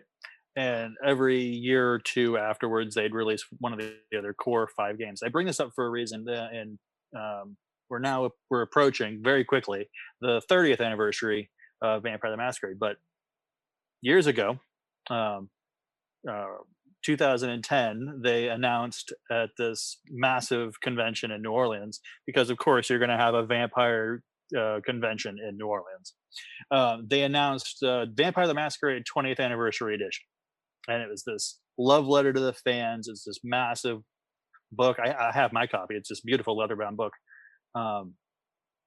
That took the rules, kind of updated them a little bit for modern gaming sensibilities, but mostly just packaged it all, everything you need from the literally hundreds of source books that they produced over the course of years to play the game in one fell swoop. And then every couple of years they released a 20th anniversary edition for Werewolf, and then for Mage and Changeling and Wraith. With each of these editions, they started to pick up new fans, to the point that Vampire the Masquerade just a couple of years ago came out with a whole new edition. Like this 20th anniversary was supposed to be the final edition they were ever going to make, because really they thought nobody cared about the game anymore, except for the people who were hardcore fans, because the whole gothic punk sensibility is not exactly in your 21st century, certainly not your 2020s lifestyle, right? You don't really see many people in that type of lifestyle anymore. Alternative lifestyles are certainly different, quote unquote alternative lifestyle, but I think we get acceptance of body mods and piercings and tattoos and all these other things, but it's different. The gothic punk sensibility was something very unique, I think, to the time frame. You don't see many things like I think of like Underworld or like that, Yeah. like that aesthetic of a movie or pop culture. You don't see that much anymore. As an aside, are you aware that Sony and White Wolf were in a protracted legal battle over Underworld? I was not. I assume because of the aesthetic, or a lot of it. So it actually, these kinds of things happen even before that with Blade. Artist by the name of Tim Broadstreet. He made the original art for the first edition of Werewolf the Apocalypse, and there are pieces of art that are to someone like myself who's I collected these books for years, more than just played them. I collected them because they're beautiful books, but they are iconic, and you start to see the scenes in the art reproduced in the vampire media of the time, And it's like, well, those people obviously had these books and they were cracking them open and looking and saying, how can I make that and make it my own without somebody knowing? And to a point where I think Blade 2, Tim Broadstreet actually got brought in as a creative consultant. But, If you can't beat them, So, join them. That's the safest way, I guess, to use that influence. 100%. And obviously, White Wolf, even though they were a pretty big publishing company at the time, this was 2001, 2002, something like that. Whenever Underworld came out, first one. There's no way they were going to take on Sony and win in court, but because they may have popularized in the modern sense some of these things, but they certainly didn't invent the sexy vampire or whatever, savage werewolf or whatever. Bela Lugosi did that. Exactly. So going back to what you're saying, I don't think, certainly it hasn't risen to the popularity that it once was, and I don't think that I definitely don't think it's ever going to outshine D&D. I think for a time there was a time when TSR was going under, White Wolf almost bought them. It was between them and Wizards, and obviously Wizards of the Coast beat them to it. But that would have been an interesting world that we lived in if Wizards did not take over D. It'd be a very interesting world. But Vampire the Masquerade, Werewolf the Apocalypse is getting its own 5th edition coming out next year. The people who own the IP now are taking a slightly different way of looking at it. White Wolf itself, as a subsidiary, was dissolved by Paradox Entertainment because there was this whole controversy over some stuff that was in the original 5th edition books. It was a whole big thing. There was a lot of neo-Nazi imagery and anti-gay imagery and some hand waving about real-world atrocities. It was very ugly, and they recalled the book when it first went out. Now they took it out and they republished it. So I imagine those original books are worth a pretty penny these days to certain people. But my copy that I have was I was actually resistant at first to pick up the new edition of the book, but I finally did. It's okay. It's I like my classic stuff, I'll tell you.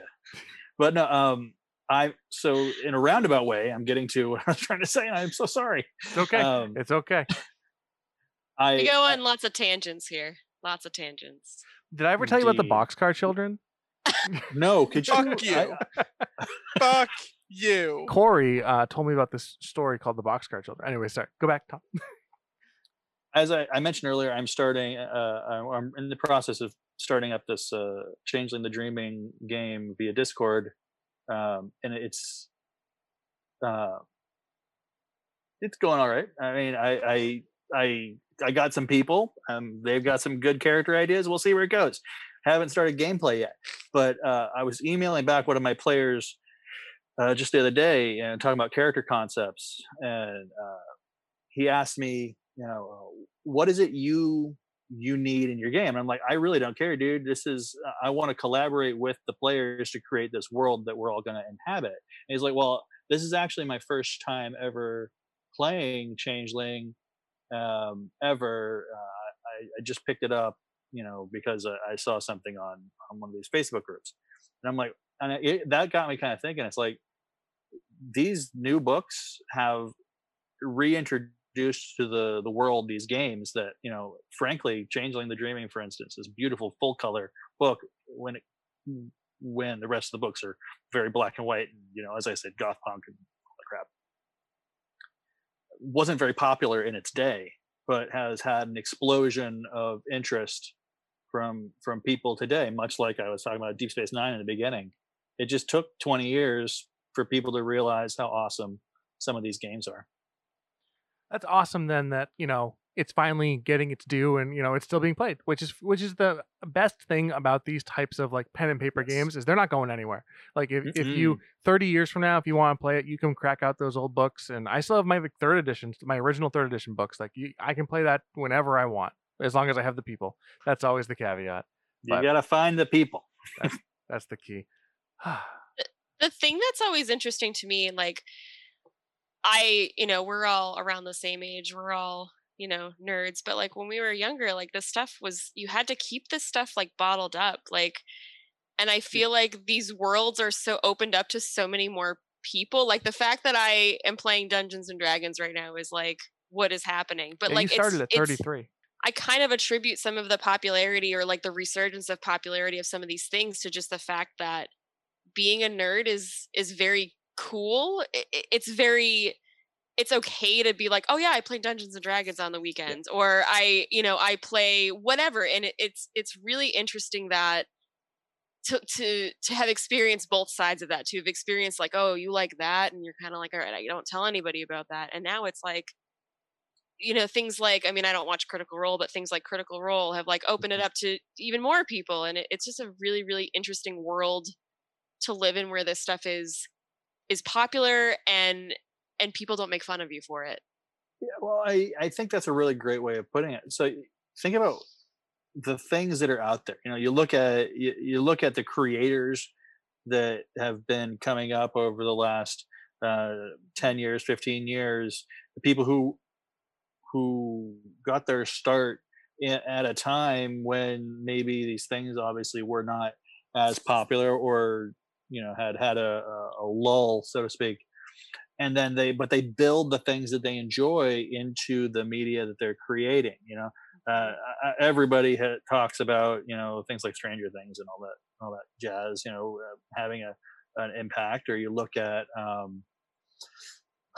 like the big red D&D box being sold at Barnes and Noble or Walmart or something like that, and it puts it out there, and there's not the same moral hysteria that was so permeating the culture in the when the 70s or the 80s and whatnot, when the games were put out there. Like I was watching Unsolved Mysteries with my wife on Amazon Prime the other day, or YouTube. I can't remember. It doesn't matter where we were watching, what platform we were watching it on.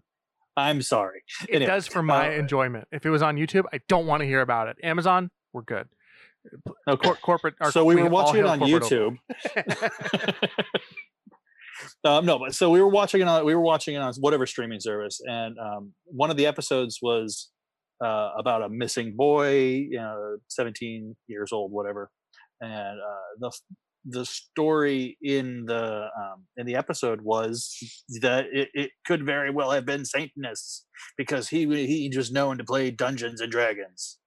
I mean, to be fair, all the people I know that play D&D are Satanists. Hail Satan! But, I mean, but I don't think the things are connected. I think that it's just a coincidence. Little quinky dink. I think we look at things from our perspective today. Again, I started playing these games when I was very young, very impressionable age, so to speak. And my parents had none of that, that same moral quandary that I guess a lot of people did. But for me, it was seeing the different games and the different nerddoms and all the little things that are out there that we like, that someone who grew up reading comics and watched Star Trek every night, and read fantasy novels his whole childhood, growing up and seeing all these things become popularized.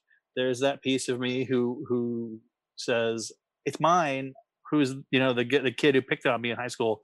He's gonna sit back and watch Lord of the Rings or whatever, and claim he understands and enjoys it. Or you can, that girl over there who never gave me the time of day because she was into whatever. Now she watched she watched Big Bang Theory for a couple of seasons, and now she thinks she understands nerd culture. I don't think Big Bang is. I hate that show. Yeah, I don't think it's really so much. A good identifier of nerd culture in general. I hate that show so much. I want to marry you. As I said, bigamy is not legal in New Hampshire, and I love my wife. And even if I wasn't with her, I'm pretty sure I have a couple. My buddy is what is it? The Jay and Silent Bob. My hetero life mate. Hetero life mate. Oh yeah. Ooh, Dwight's my hetero life mate. It's true. Okay. It's true. But I'm his backup after Brian. So there you know my relationship with my best friend Ian. Right. I guess I'm just everyone's backup. Yes, Alex. Sadly, you are. Yeah, I'll put you on the docket. There you go. Yeah, just slot me into the queue, I'll probably be long dead before my number's called. Oh my god. I did want to jump back on wait, I have words. Don't interrupt me, Alex. Boo boo boo boo boo. I was just laughing. I know.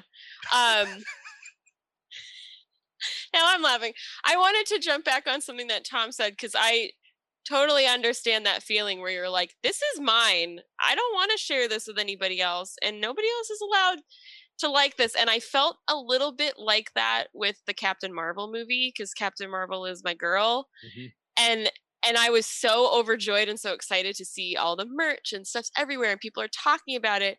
But like every time I would go on a social media forum and people were saying different things or, Captain Marvel and is a woman, like since when? I'm like, okay, first of all, in the comics, she is a woman now, so get over it.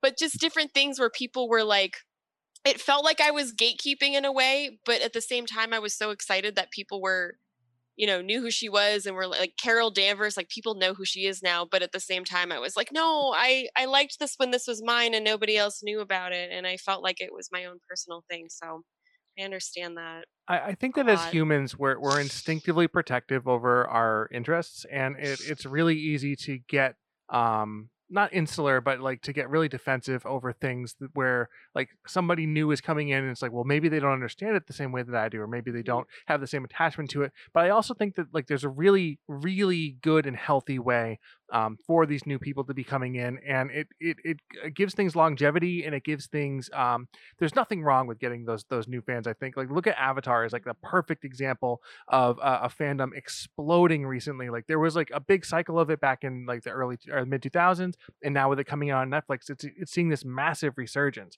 And I know we've already talked about that several times on the show, but I think that it's for the most part it's always a good thing to have those new fans personally. Yeah, I was just thinking about it. Like, I feel like I'm less protective of things I'm a fan of, and I'm more protective of things I'm not a fan of. I want to make sure that people don't like the things that I hate, and I don't care if people like jump on the bandwagon for things that I like.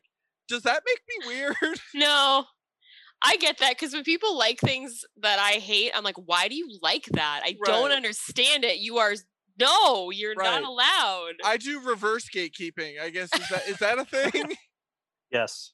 Okay. You just invented it. That's what I do. So I'm a big Trekkie, as I mentioned a couple of times, and I'm going to keep saying that. Yes.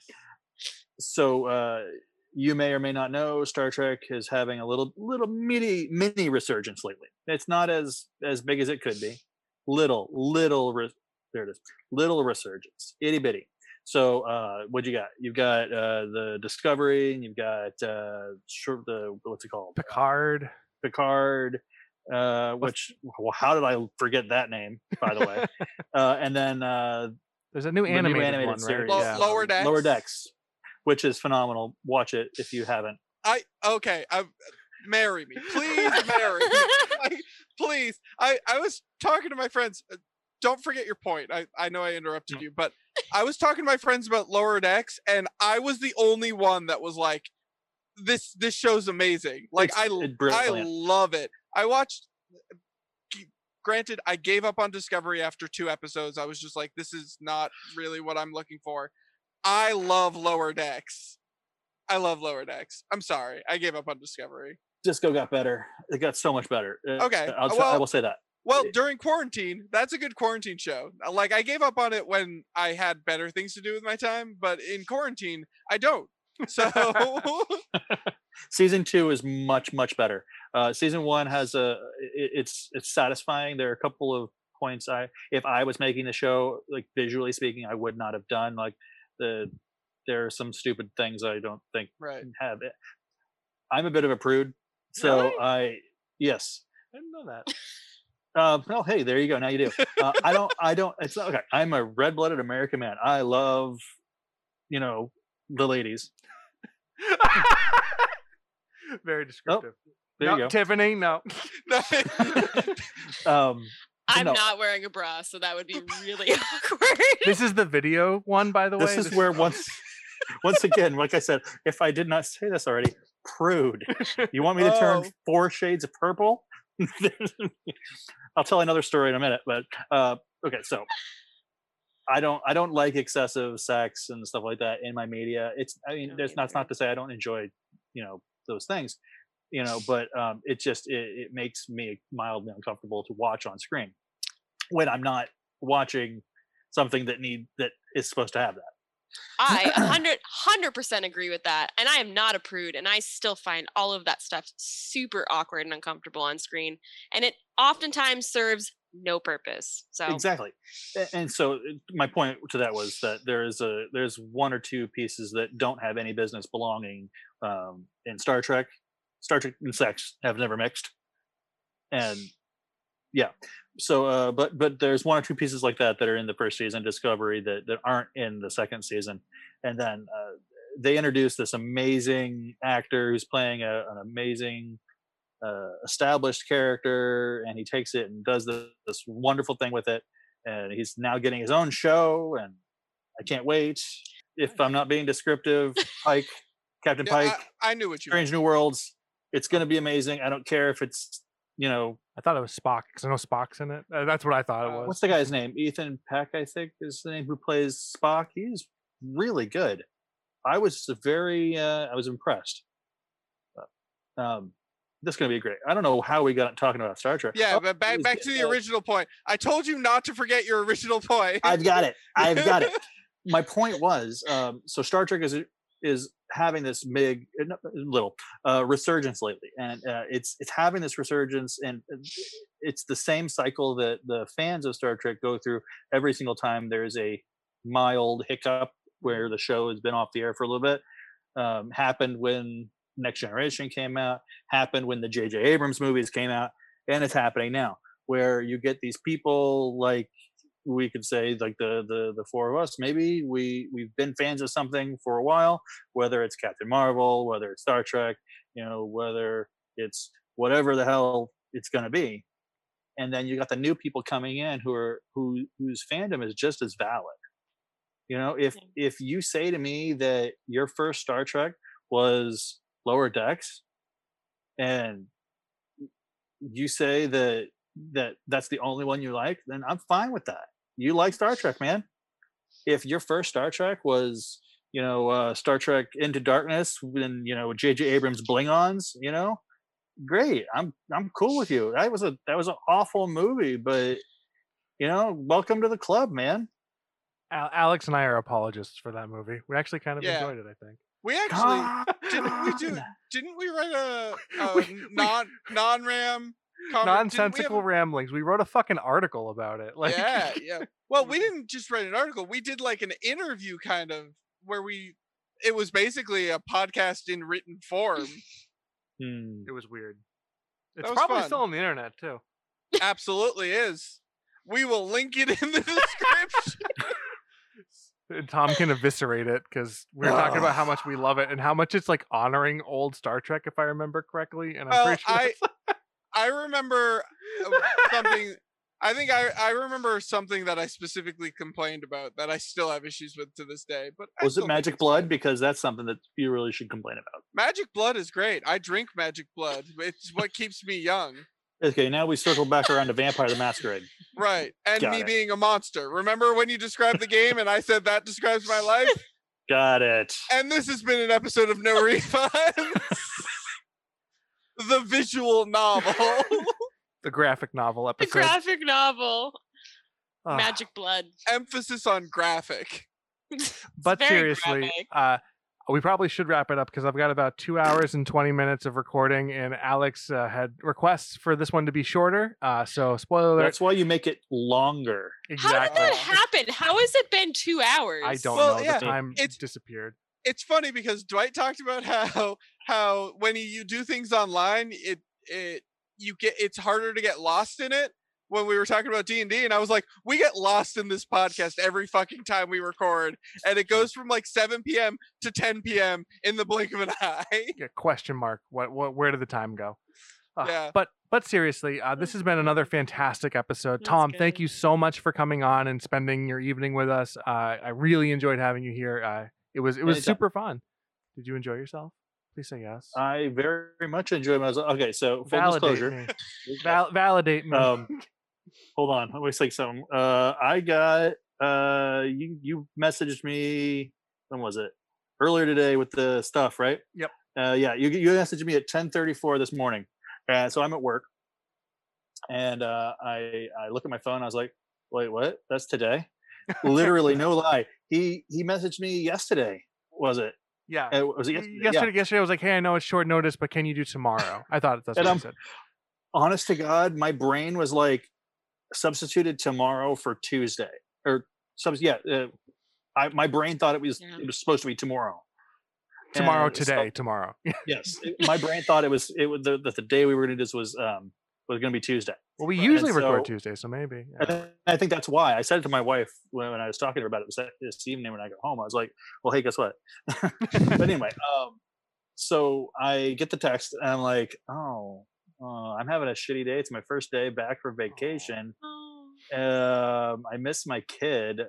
So for those people who don't have kids, I'll tell you right now, the little bastard's got his hooks in me good. It was his last week before he's going back to school. I specifically took it off as a whole thing. So I'm like, I miss my kid. I don't want to be at work. I have a great job. I don't want to be.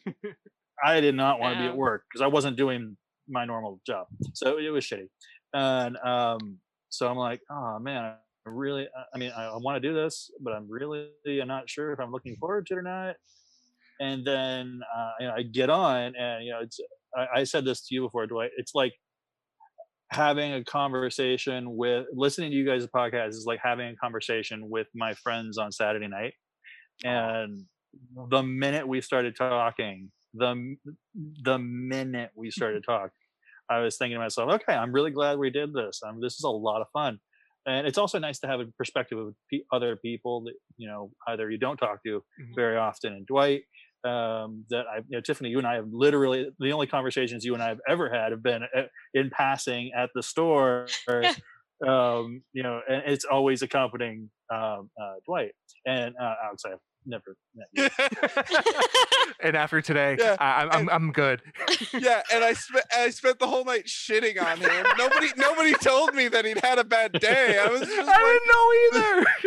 I wasn't gonna say that. This is my thing. I shit on people. And that's the point. I didn't.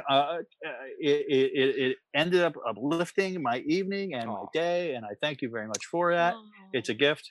And I'm not lying to you. Anytime you want, I will be more than happy to. Hopefully, I remember that tomorrow means not Tuesday. Tomorrow means tomorrow, not 2 days from now. Yes, that's very important. But tomorrow means Tuesday if it's Monday. I want to make that clear. Very, very important. But if it's Tuesday, it means Wednesday. And by the time this episode comes out, it means 4 days in the past. What? And on that note, this has been another episode of No Refunds. Thank you all very much for listening.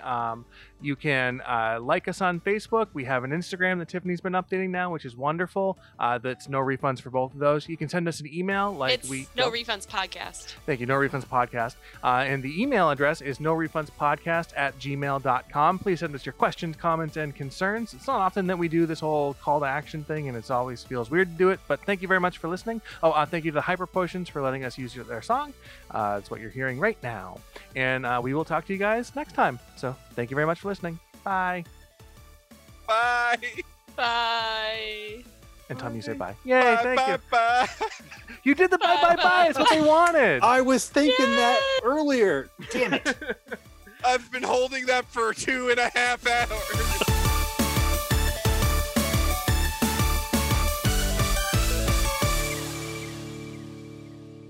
Oh, you know what else I did this weekend? I played D&D. Hey, Tiffany, what did you do this weekend? That's what I thought we were going to talk about. Because I'm sorry. I wasn't ready to talk about movies because I feel like that's a whole, that's like an hour-long conversation in and of itself. Right. I agree.